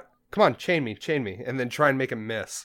Yeah, I mean, you got to do that, right? I mean, you gotta. Mm-hmm. I mean, one of the best things you could do is bait out Ares chains and then start a fight right afterwards, right? It's like somebody using, one of his chains right at the edge of it, the range, and then just back out so it doesn't do hardly any damage, and now he can't hit anybody else or something like that. Winged blades are great for that. But yeah, I mean, it's a lot of, just not putting yourselves in positions where you can do that. I guess the other thing is know the intent of every Ares. The intent of every Ares should be to fight at all times. That's the way they designed him. His kit works very well to that effect. He wants to fight you at all times. And of course, there's the classic, when he ults, just focus him down and burn him down the best you can. I mean, if you see that maybe his blink isn't upgraded yet, and he didn't do his bolster defense like we talked about earlier, well, sure, that's not that much protections. But maybe his, His blink is upgraded, so he gets that extra mitigations. And you saw that bolster defense, and it's level 20, or he's level 20, so it's level 5. He's going to be kind of tanky and hard to burn down in his ult, unless everybody concentrates well. So play around that with your team if you're in comms. Know whether or not you're going to focus down the Ares when he ults or not, or when he goes in on someone just in general. Yeah, I would say pay attention to what he does big. after he ults. Because if he's just a full-blown potato and all he's doing is blink ulting you, like, why are you going to invest your Scylla ult and your Ra ult and things like that? Like, mages with CC immune ults are, like, the bane of Ares' existence because, you just...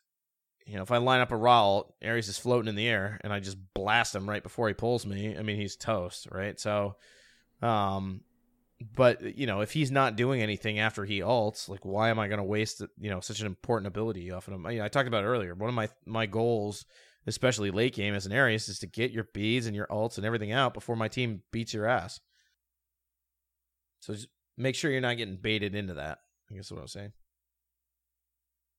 All right, boys. Well, if you don't know how to play Ares by now, I don't think you ever will. Absolutely. Watch my stream. I'll teach you. Ooh, There you go. See? Want to know Ares? You go watch Rathan. that shameless plug. Jacob. Got to do it, right? Oh, man. Yeah. We love shameless. We'll do it at the end, too, so don't worry too much about it. But I believe some of our listeners have some questions for you. All right, so let's do it, man. let's pull some of these up here. All right. We'll start with the Discord first because those are the true listeners. All right. True. Yeah. Ooh, called out All right, everyone not in our Discord. I agree. Yeah. If you're not in the Discord, but you're listening every week, What are you I'm doing? just saying you're at the bottom of the ladder. Come hang out. All right. So from Trocabulo, how hard was it to move from console to PC in terms of gameplay? Oh God. It's not That's a long necessarily list. that it's hard, right? Because you're picking up a game you already know how to play, right? I think the right word for it is frustrating, because, and it's frustrating because you're not as good as you know you can be. And what happens is that your brain knows what it needs to do, but your fingers don't do it, right? Like, oh shit, I got Sobek plucked. Fuck, I missed my beads. Or god damn it, like I didn't hit the button quick enough because my hand was weird on the keyboard. And like you know, under no circumstances, if you were playing on console, would I have ever gotten plucked there, right? I knew he was coming. He did that, that Sobek thing where they zigzag back and forth and then they run at you. The Right? tail wiggle. And and you got your hand on the button the whole time waiting to beads it, and you're like, "Oh, I'm gonna bait you, motherfucker!" Right? And you still get plucked anyway. I think that's the worst part about it is, knowing what you need to do, knowing what needs to happen, and still not being able to execute on it. And it's almost like embarrassing, really.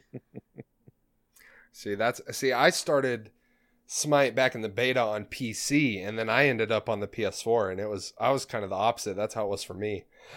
Oh, exactly. It's like, Jesus, how do people use these triggers and like hit their beads? What's going on here? I do that now. I go back to PlayStation. I'm like, fuck this. I mean, the timing of abilities is a little bit better, but like, ugh. At least you have an excuse when you go back to Dude, console. you You're like, wanna yeah, I'm playing it on a control controller. on some Yeah. PS4, dude. Feel free to hit us up. We'll troll on some console, man. Dude, I have a console showdown once a month where everybody votes on which console we're gonna play on for console night. There you go. There you go, Fro. I'll have to get in I on did that. not know that. Just got schooled. I've never seen Yeah. three guys so eager to get an ass kicking.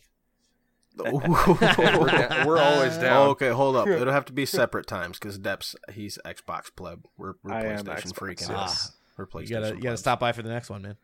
We've got a crew of us or I guess people in the Discord that all play Xbox together though, and we got some heavy hitters. You might want to watch out. Speaking of those heavy hitters, Coffin Monkey's one of them. Who was the first god you truly fell in love with? Odin. 100% Odin. I was expecting the Ares. No, well, because you got to remember, I started on console, right? So everything is more difficult to hit. Anybody who tells you that shit's True. not hard to hit on console is a liar. They're full of shit. Thank you for at least giving And us so- the props right there. So we were arena mains, and actually, my good friend Rob, his first love was Xbalanque. Mine was Odin. My first diamond, just coming out of nowhere with the bird bomb and just landing on people and exploding them, was such a good feeling. I mean, I remember my original build. It was boots, breastplate, Hide of the Urchin, Jotuns, Bulwark, Trans. It was the first build I ran, probably for the better part of like 6 months. All we played was arena. Dude, that sounds like a season 3 build. Just listing that off, I'm like, them were the glory days. Season 3 right there. Well, it's arena, right? So you get a little bit more leeway there to just fucking dump damage on people. I'm actually looking it up right now, but I'm gonna go check and see. I think he's still my highest win rate god on PlayStation. Let me see here. Win percentage.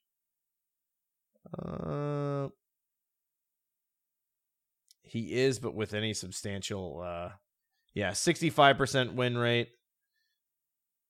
200 games. Oh yeah. That's solid. Nobody comes even close. Over 100 games. Actually, I'll pass that, but anyway. But yeah, no, I loved Odin. Big circular abilities, easy to hit. Just pub stomp people. It was great. All right, so our next question is a little different. It's from our boy Yuri. Okay. And he asks, what is the worst setup for your favorite god? That's a thinker. The worst setup for my favorite god. Well, my favorite gods have changed. A little bit. I like the Ares now. I mean, I would say the worst setup these days is probably any god with displacement is just so fucking frustrating to play with. Hercules, Tyr, because they always seem like they're on her. Yeah, even on her, it's just like if I'm playing Ares and somebody on her pins somebody out of my chain, I just It drives you nuts. Whereas you're thinking in your head, you're like, okay, let me initiate with the chains. When I got them real slow, then you pillar them, right? You throw your pillar up and pin them. And then, we get an easy kill. But it's like I go to hit my chains and you zap them back down the lane like 800 feet. And you're like, ugh. Same thing with Tyr. I think Tyr and Hercules are just so annoying to play with. Because, especially with a lot of popular gods these days and anything with a skill shot, if you're ready to line something up and land something like, oh, the Kuzenbo just used his dash. He doesn't have his ult. We got him slowed. Like, this is an easy Ares chain. Easy Ares chain. I can lock him down. His dash will be down when it comes up again. I'll still have him crippled. And your Hercules is like, boom! And then you're like, fuck! And then he runs away. You're like, I think... It's like, no, mine. Yeah, Herc or Tyr is probably... Herc more so than Tyr. Can I ask the next two? Because I like the polarity here. We had two kind of contradictory ones here. We got one from Katie Cat asking... She says, I'm going to ask every guest what is the worst voice line in Smite until she gets a sensible answer. And then Coffin Monkey, once again, what is the best voice line in Smite? And he's going to ask every guest until he gets a insensible answer. So worst line, serious. Best line, sarcasm. The worst line in Smite is Vizier Thoth's woohoo. Which I think he just goes, yeah. Oh, that's right. Yeah. Just like I spam that shit. That's definitely the worst voice line. The best voice line is Geb 1 woohoo. The woo. So I'm a big woohoo guy. That's my favorite. He likes the runner up. Woohoo. I think would be, I can't remember what skin it's on. Shit. Oh, it's it's another woohoo. I think it's the like Doctor Strange Janice, where he just goes woo woo, and like it's like very like frank and excited, but like militant, and it's just kind of funny. What else you got? I like it. Well, I can't lie. From here, we're getting a little deep. If you're willing to go there, bring it on. All right. And the reason I want to ask this one is because he's huge in our Discord. Yeah. He's our number one. He's helped us with so much. So I'm going to ask it. You might not remember it, but I'm going to ask it for him. He said a few months ago he was matched with you in a couple of Conquest games. He was in a party with this guy named Gaming Otaku. He's big in the community too. I know Gaming Otaku, yeah. Okay, yeah, see there. All right. They were matched up, and I guess they played against you a couple games. In one of the games was a guy called Warlord. When I went to your stream to watch those games, you seemed to blow up on him pretty fast. Is that normal for you, or was Warlord special? There are a number of... I don't want to call them special people, but special individuals in my stream that I don't want to say blow up on, but I have higher expectations of. One is Mousy, because he's my cousin. And I think it actually works out to my detriment when I play with him sometimes, because he is, I give him more shit than everybody else, like period. And I think people just think I'm being mean to one of my viewers, when realistically, like, we're related, and, you know, he's 15 years old, and this is the only way I get to like relate to him. You know, because we're so far apart in age. You know, so I give him shit all the time. And Warlord was another one, and Demon Zerg's another one. But both because they know better and they do it anyway is the only way I can explain to it. Kind of like what we were talking about earlier. Kind of talked about it earlier. Yeah, where you just kind of... Yeah. When you... Like, not really meaning to be a dick, but come on now. Let me be honest here. If you Thor ult 4 people under a tier 2 tower and we lose an objective for it, I'm going to be pissed at you. Because there's no way in your right mind when you hit that button, you looked at those 4 people standing there and were like, you know what?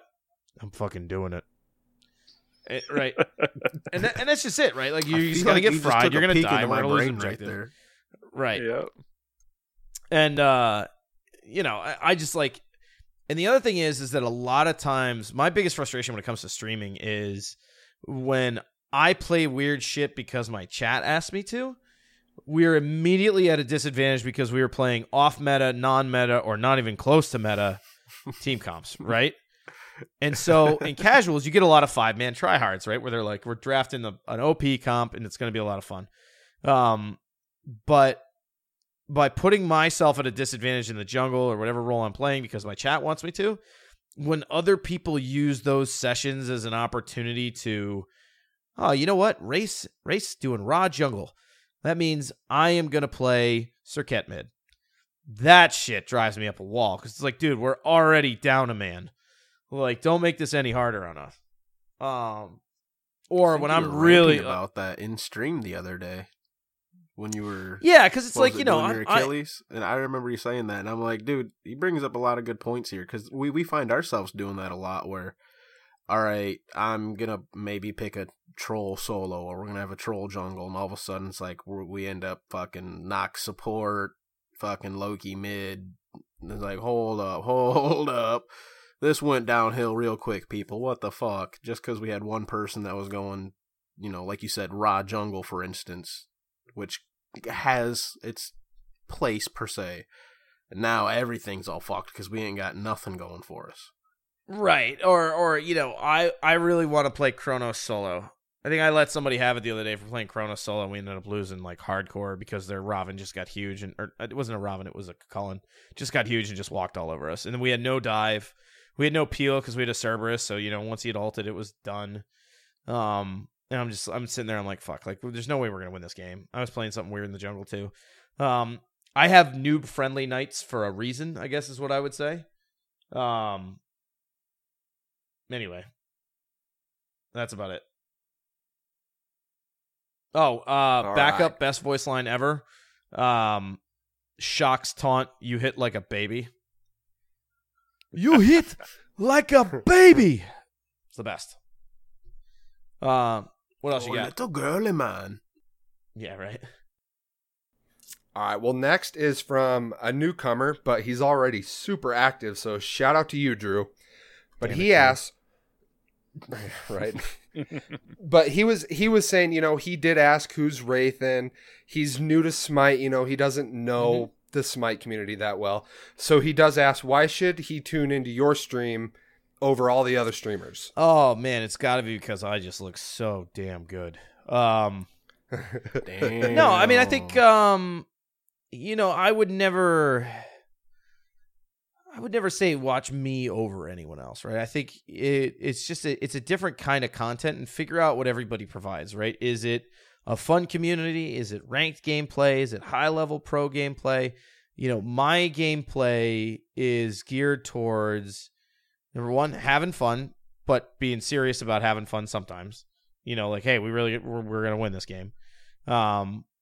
It's about teaching people how to play and how to learn.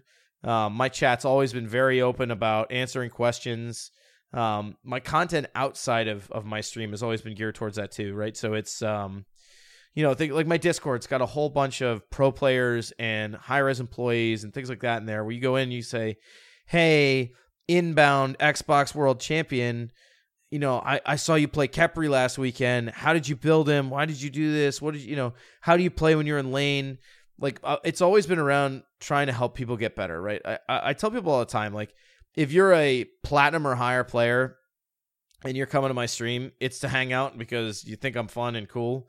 It's not to learn anything. If you're below that, maybe you come to ask some questions and just be a part of the community. But I preach the people of my stream, and I preach, the teaching of new players more than anything else. Sounds like you're in the right place, Drew. Come on by, man. So we'd like to do the same. Yeah. Got to go check him out, buddy. All right. So we have another question, but I'm going to save this one for last. So we're going to go on to our boy, Adios. Shout out to you, Adios. He's the Icelandic pussy slayer here in the Discord. Hey. And he wants to know, you should hear his voice. Legit. Smooth as fucking glass, Legit. man. I labeled him that. Like, smooth. He is never allowed to talk to my girlfriend, ever. Jesus. But he wants to know, who's your role model in Smite? Oh, God. My role model in Smite, like in the Smite community? I'm assuming that's what you mean. Basically, he just said, who's your role model in Smite, so... He said God, role those are model, really- idol, teacher. Idol teacher. Everybody knows I've learned a lot from Weekend, right? Like, Weekend and I became fast friends. I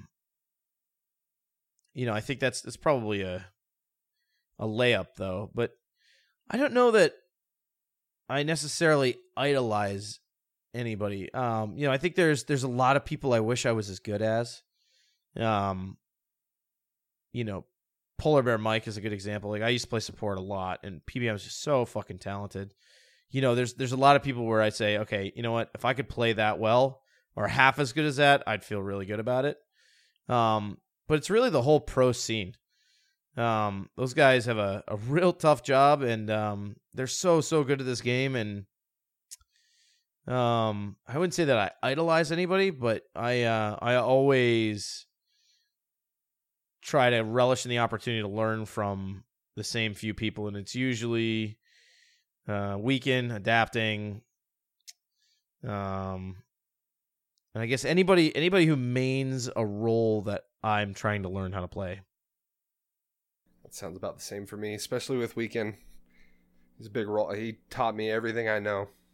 Yeah, he's a good dude. I think he and I are on a friendship level that would make it weird if I said I idolize him.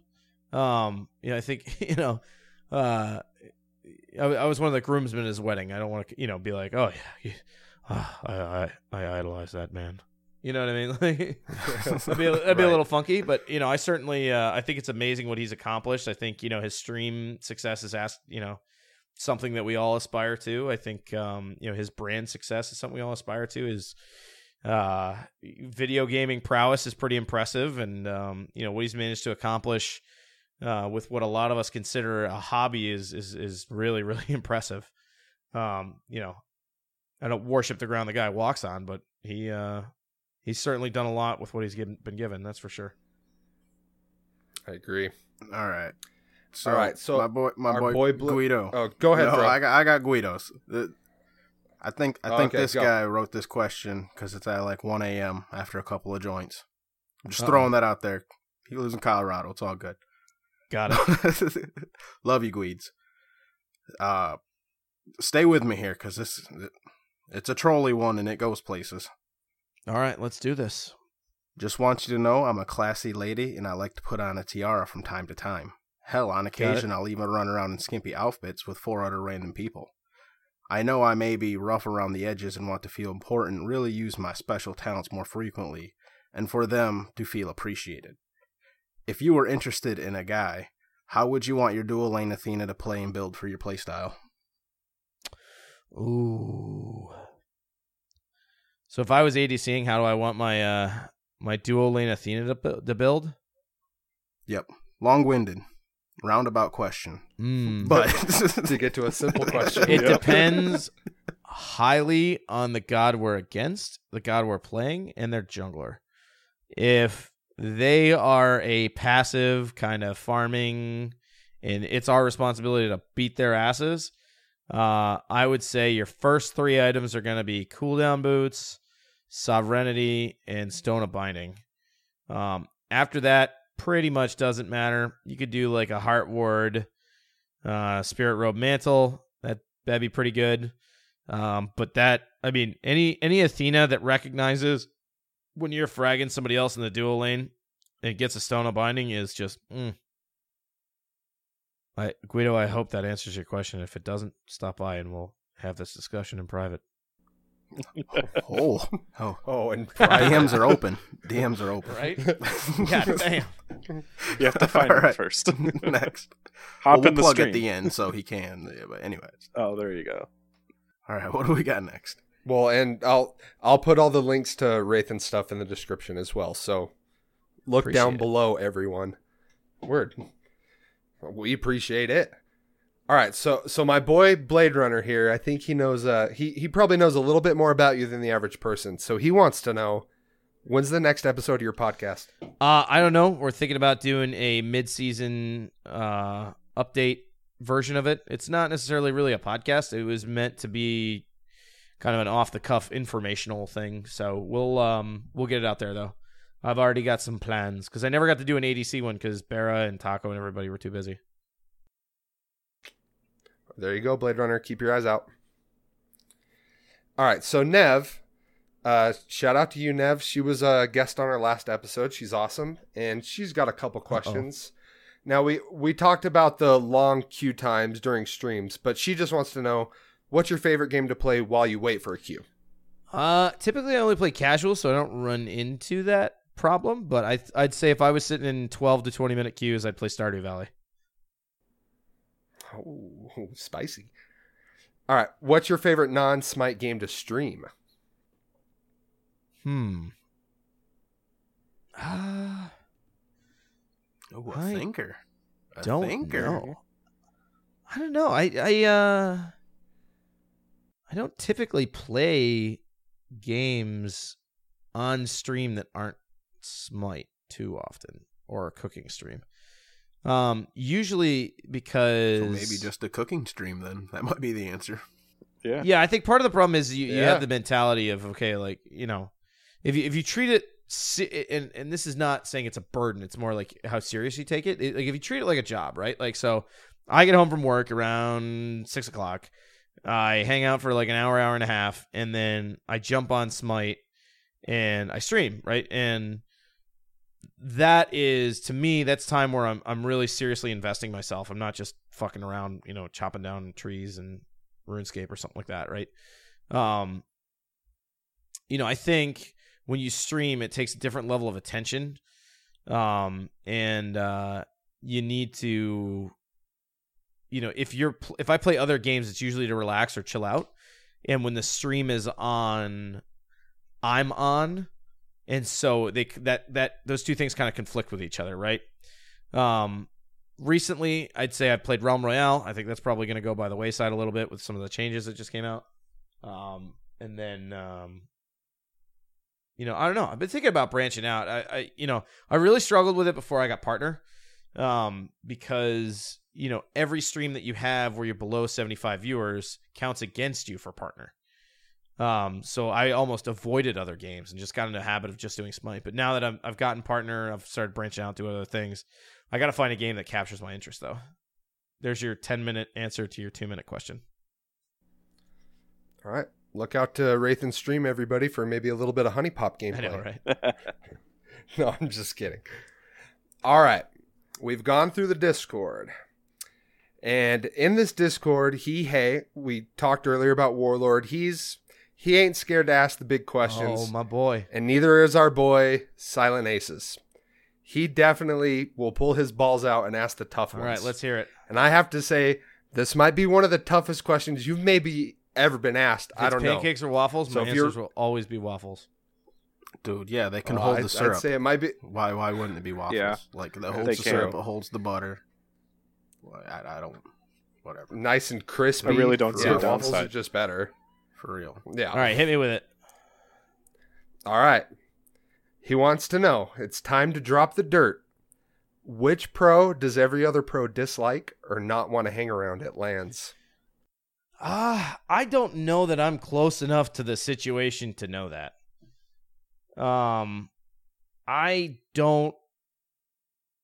Well, first of all, I used to hang out at a lot of LANs, but it was kind of like an awkward hangout, like where I almost felt like I didn't belong there, because we would drive up, we'd go to the LANs, and like you see like 30 pros sitting around, they're all just bullshitting about the game, and it smells like an absolute frat house.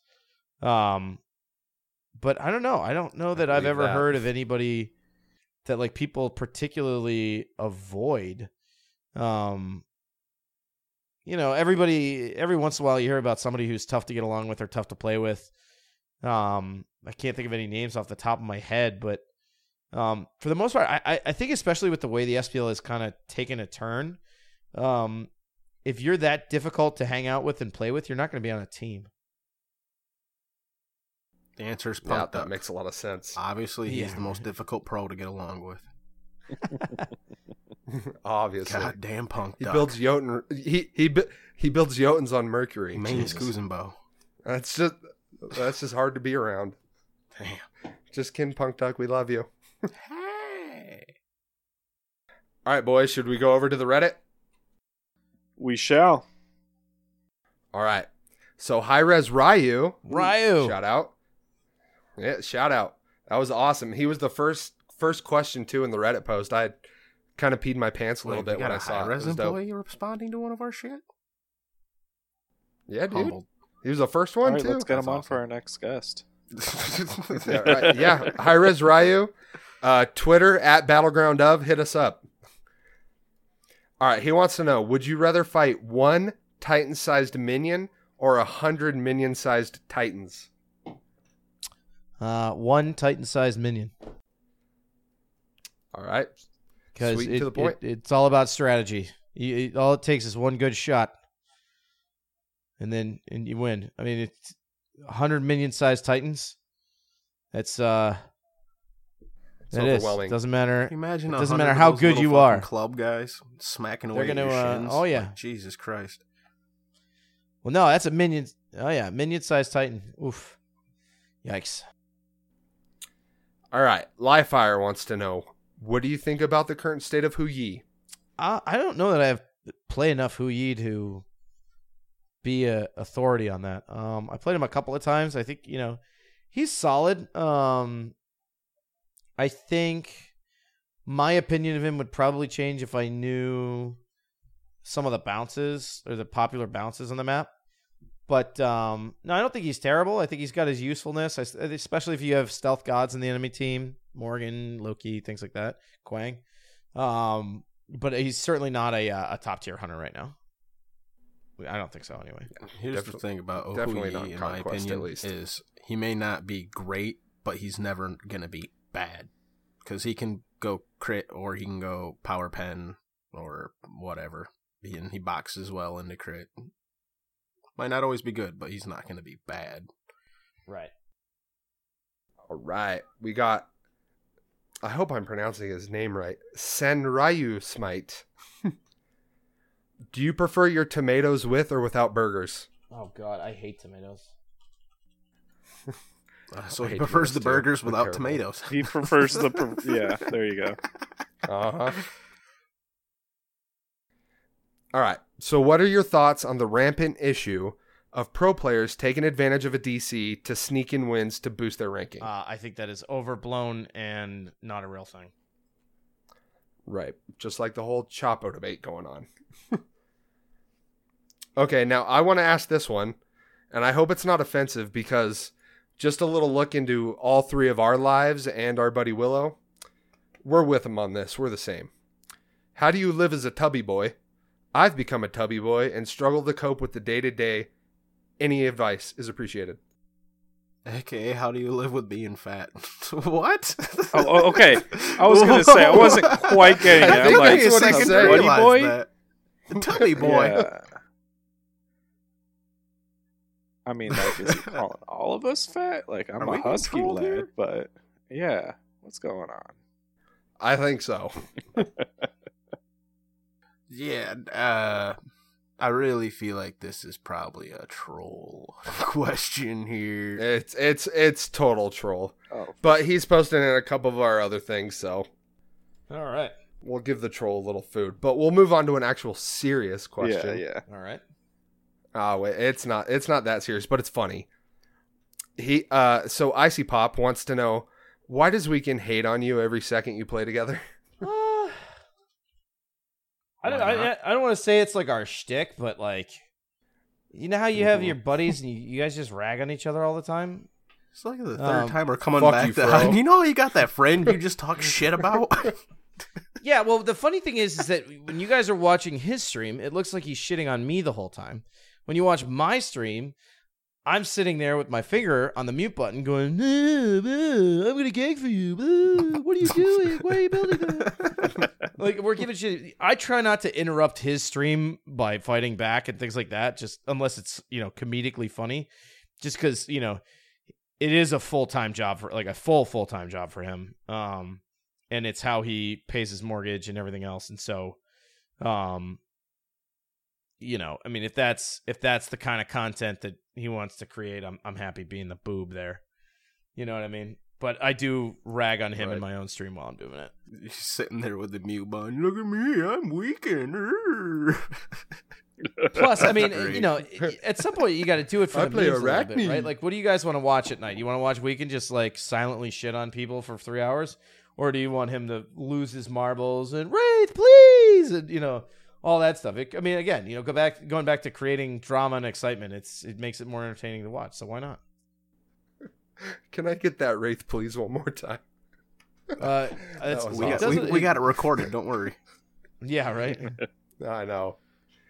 All right, so Fartmaker wants to know, what do you... Spicy name. That's his name, man. All right. He wants to know, what do you expect from Titan Forge? Titan Forge. I don't know. I mean, I think it's just a The guy's good- taking over Smite. I think it is from a business perspective, I think it's a way to segment the company and make it easier to sell titles. So, and sell assets to titles. And I think it also gives games a little bit more autonomy so that the development teams don't feel like they're the bastard stepchild of, like, the Paladins guys. I mean, I went for a tour, right, when Paladins was smaller, right, but still successful, right? And it was like, here's the Smite area, and Smite, and Smite, and Smite, and Smite, and Smite, and the Paladins is right over here, right? You know what I mean? And it's like, I think at some point from a morale perspective, you got to be like, okay, what is this impact having when we have like one super hyper successful title and everybody else around you feels like, the experiment. I also think it will help encourage them to, because now that they're a publisher, they could start publishing titles for others, right? Who maybe don't necessarily have those kind of connections and things like that, right? So, you think about it, it was Hi-Rez Studios and all Hi-Rez games. As a publisher, if you look at game publishers, they publish games from lots of studios, right? So that's kind of looks like the model that they're moving towards, even though now they're still wholly owned by Hi-Rez. Yeah, I like it. All right. So Noan asks, what are your thoughts on the Smite adventures, and why do you think that the next one should be Smite Cart 2? I love them. I think it's a great way to mix it up. I got to admit, I didn't play the last one, the Medusa's Death Match. I heard it was wonderful. I was on vacation and just never got into it when it was popular. But I think it's cool. I think, if we, it goes back to that statement earlier, right? If you're doing the same thing over and over and over again, like you're doing something wrong, and trying to find new and exciting ways to give people different ways to play is a cool thing. But I agree. Smite Cart 2 needs to happen yesterday. I agree.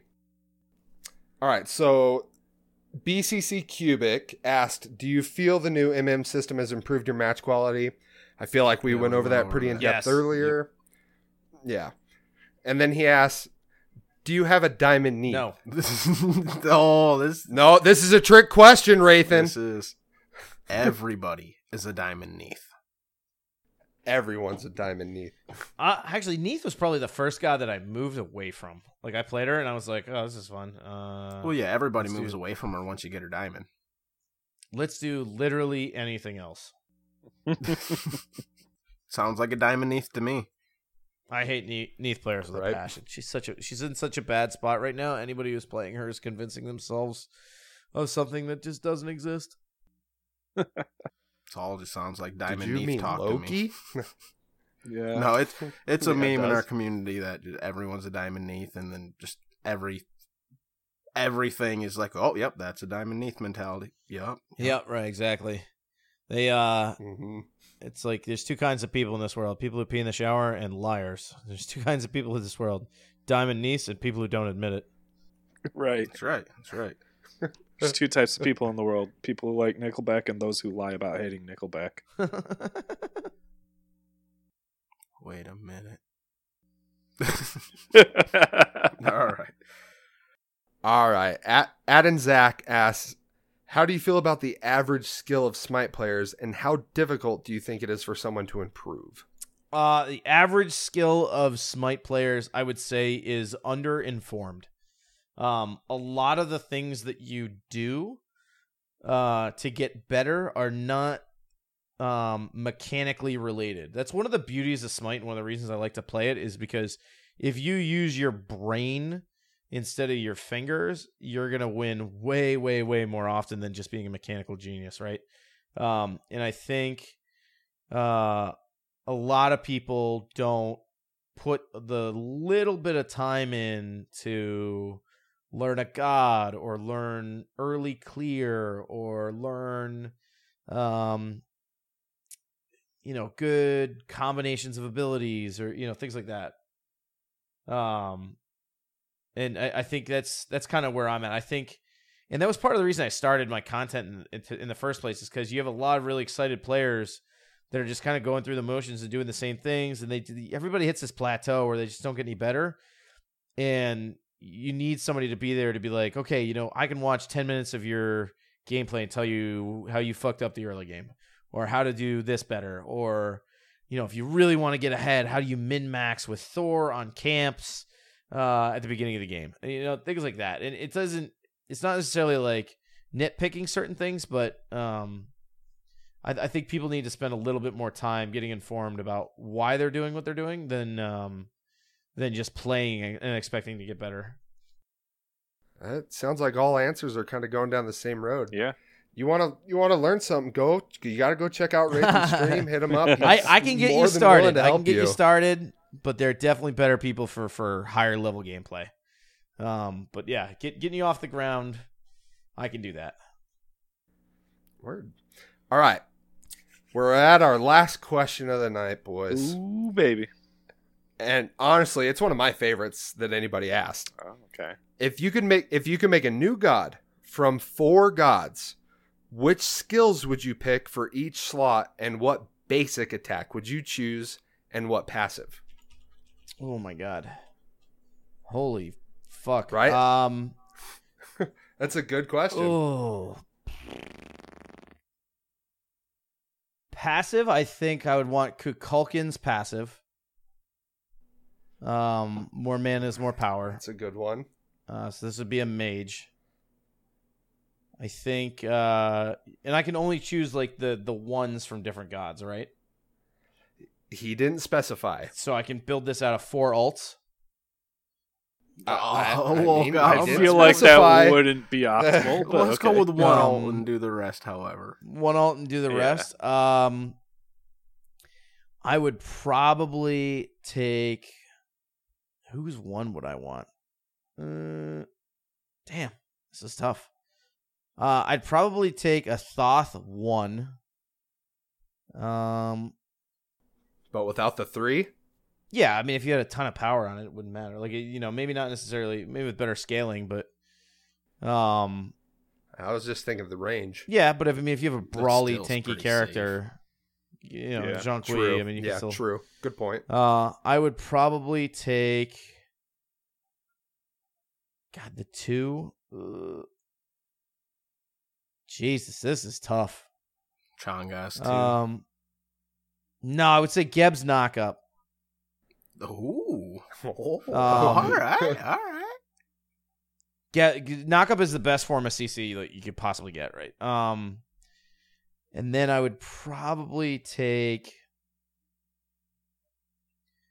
I don't know if I would want a movement ability. I'd want this because of how close range the 1 is. I want them to be a brawler. So we need something in the 3 that's going to be impactful. Who's got a good 3? Ooh, Baron Samedi's 3. Oh, there you go. Yeah, Baron Samedi's 3. And then the alt is a combination of Ho Yi's alt, Anubis' alt, Rama's alt, and Thor's alt. All right, this got I have really had fast. this ultimate ability in my head for months. I told Ajax about it. He thought it was awesome. I want a mage where when you channel this ultimate, a giant white light comes down from the sky and you get a semi-global alt where your physical body stays standing still in the ground, meditating or whatever the hell you want, and your transcended ethereal form in your camera goes up into the air. And while you're up there, you summon meteors or fireballs or shit like that where you can throw them down on the battlefield, and they're huge and they do a ton of damage. And the 2 disadvantages it has is 1, the fireballs move slow. So, you know, there's obviously some counterplay there. And 2, there is a giant white light beacon of where your vulnerable, protectionless body is sitting for a jungler or anybody to come pick off and blow you up. That's true. Huh. I like that. That's pretty interesting. Me too. That's very interesting. It's like an Anubis on steroids? Yeah, but that's what I mean. Like, Kinda? standing still, he has to stand vulnerable, still? not going anywhere. Thor, because, you know, that's about the range that I would want. Pop up in the sky. Right, yeah. Rama, because you're shooting things down. And Ho Yi, just because you're firing suns at the ground, right? So that's kind of my ideal. I think that would be really fucking cool. I like it. Yeah, me too. That's There you dope. I love it. All right, well, that's all our questions, boys. Took a while, but we got through Yeah, them man. all. Heck yeah. Rathan, we appreciate your patience. A lot longer. But they were Yeah. good questions. Great answers. Oh, yeah, absolutely. Well, I think that's all we really got time for. Where can we find you, bud? There is 2 things I wanted to say. You'd asked me these earlier before I got on. Okay. New favorite please. content creator Shoot, and man. another guy you should look into to talking to. Mad Accountant. Guy's the man. Really gives a shit about his production quality. He's like an earlier in the day version of what I try and accomplish. Guy's really cool. Guy who inspired me. Got to be Weekend, hands down. The way he approaches his life and his business is pretty cool. And sorry, I didn't mean to. And my favorite wombo combo is a Morgan Aries where you do a double chain pull all the way back down the lane. Spicy. I like this guy. Yep. We go long with questions, so we have to cut the hat in the community corner, and he's like, no, fuck you guys, I'm doing it. I love it. Yes, we did ask him his favorite wombo combo for a community corner this week. And I just came up with that off the top of my head. I was actually sitting here looking at the god list going, fuck, what's my favorite one? There's so many. You said Mad Accountant? We'll try to link his shit too. Sure. Old school one. This is a shout out to my buddy Rob. This was our favorite thing to run when we were playing on PlayStation. The ultimate wombo combo, only to be done on Medusas under tier 2 towers, is a Kumba ult into a Bologna spear straight down the throat. Ooh. He'll know what I'm talking about. That's specifically for him. But yeah, as far as where you can find me, I'm on Twitch, twitch.tv/Wraithen, WRAITHYN. If you go to Wraithen.tv, I purchased that domain like an idiot and created a redirect there. That'll send you to my Twitch. That was an impulse buy. Got to be honest with you. And then I'm on Twitter as well. Twitter's where you can find me most of the time, fucking around the internet and the community, at Wraithen1.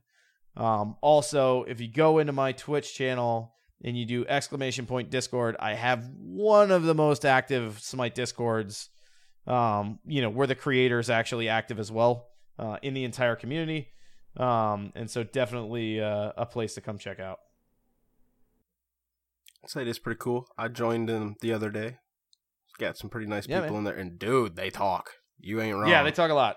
Like, you step away for 10 minutes and it's like, holy shit, there's like 30 new things. I feel bad because like I always try to go back and like read everything the best I can in ours and everything. And then it's too much in ours. This one it's like, oh, okay, Jesus, if it's not in the past couple of minutes, man, I ain't gonna know. Mm-hmm. But there are nice people in there so far from what I've talked to. They're all awesome. Yeah, and everybody, I'll put all of Wraithen's links, Mad Accountant's links, everything will be in the description. So if you want to make it easy on yourself. Awesome. Thanks, guys. Yeah, glad to have you. It was awesome having you, man. Yeah, sorry for going way too fucking long. Oh, no. The listeners will appreciate it. Yeah, like our listeners love the long episodes. And that's all we have this week from the Battleground. We were so excited to talk to Wraithen that we forgot to plug our normal stuff. But you guys know where to find us. Battleground out. And back when I was 18, statutory raping this little hoe, even though we was dating. And if I'm taking public transportation on the quiet train, I might have a conversation. Fuck it, I'm the man, putting trash up in some other people's cans though. At the work fridge, stealing canned coke. And up at the holiday party, I'm grinding colleagues on the dance floor. Dick been rubbing against they asshole, say it's not. Why you crying?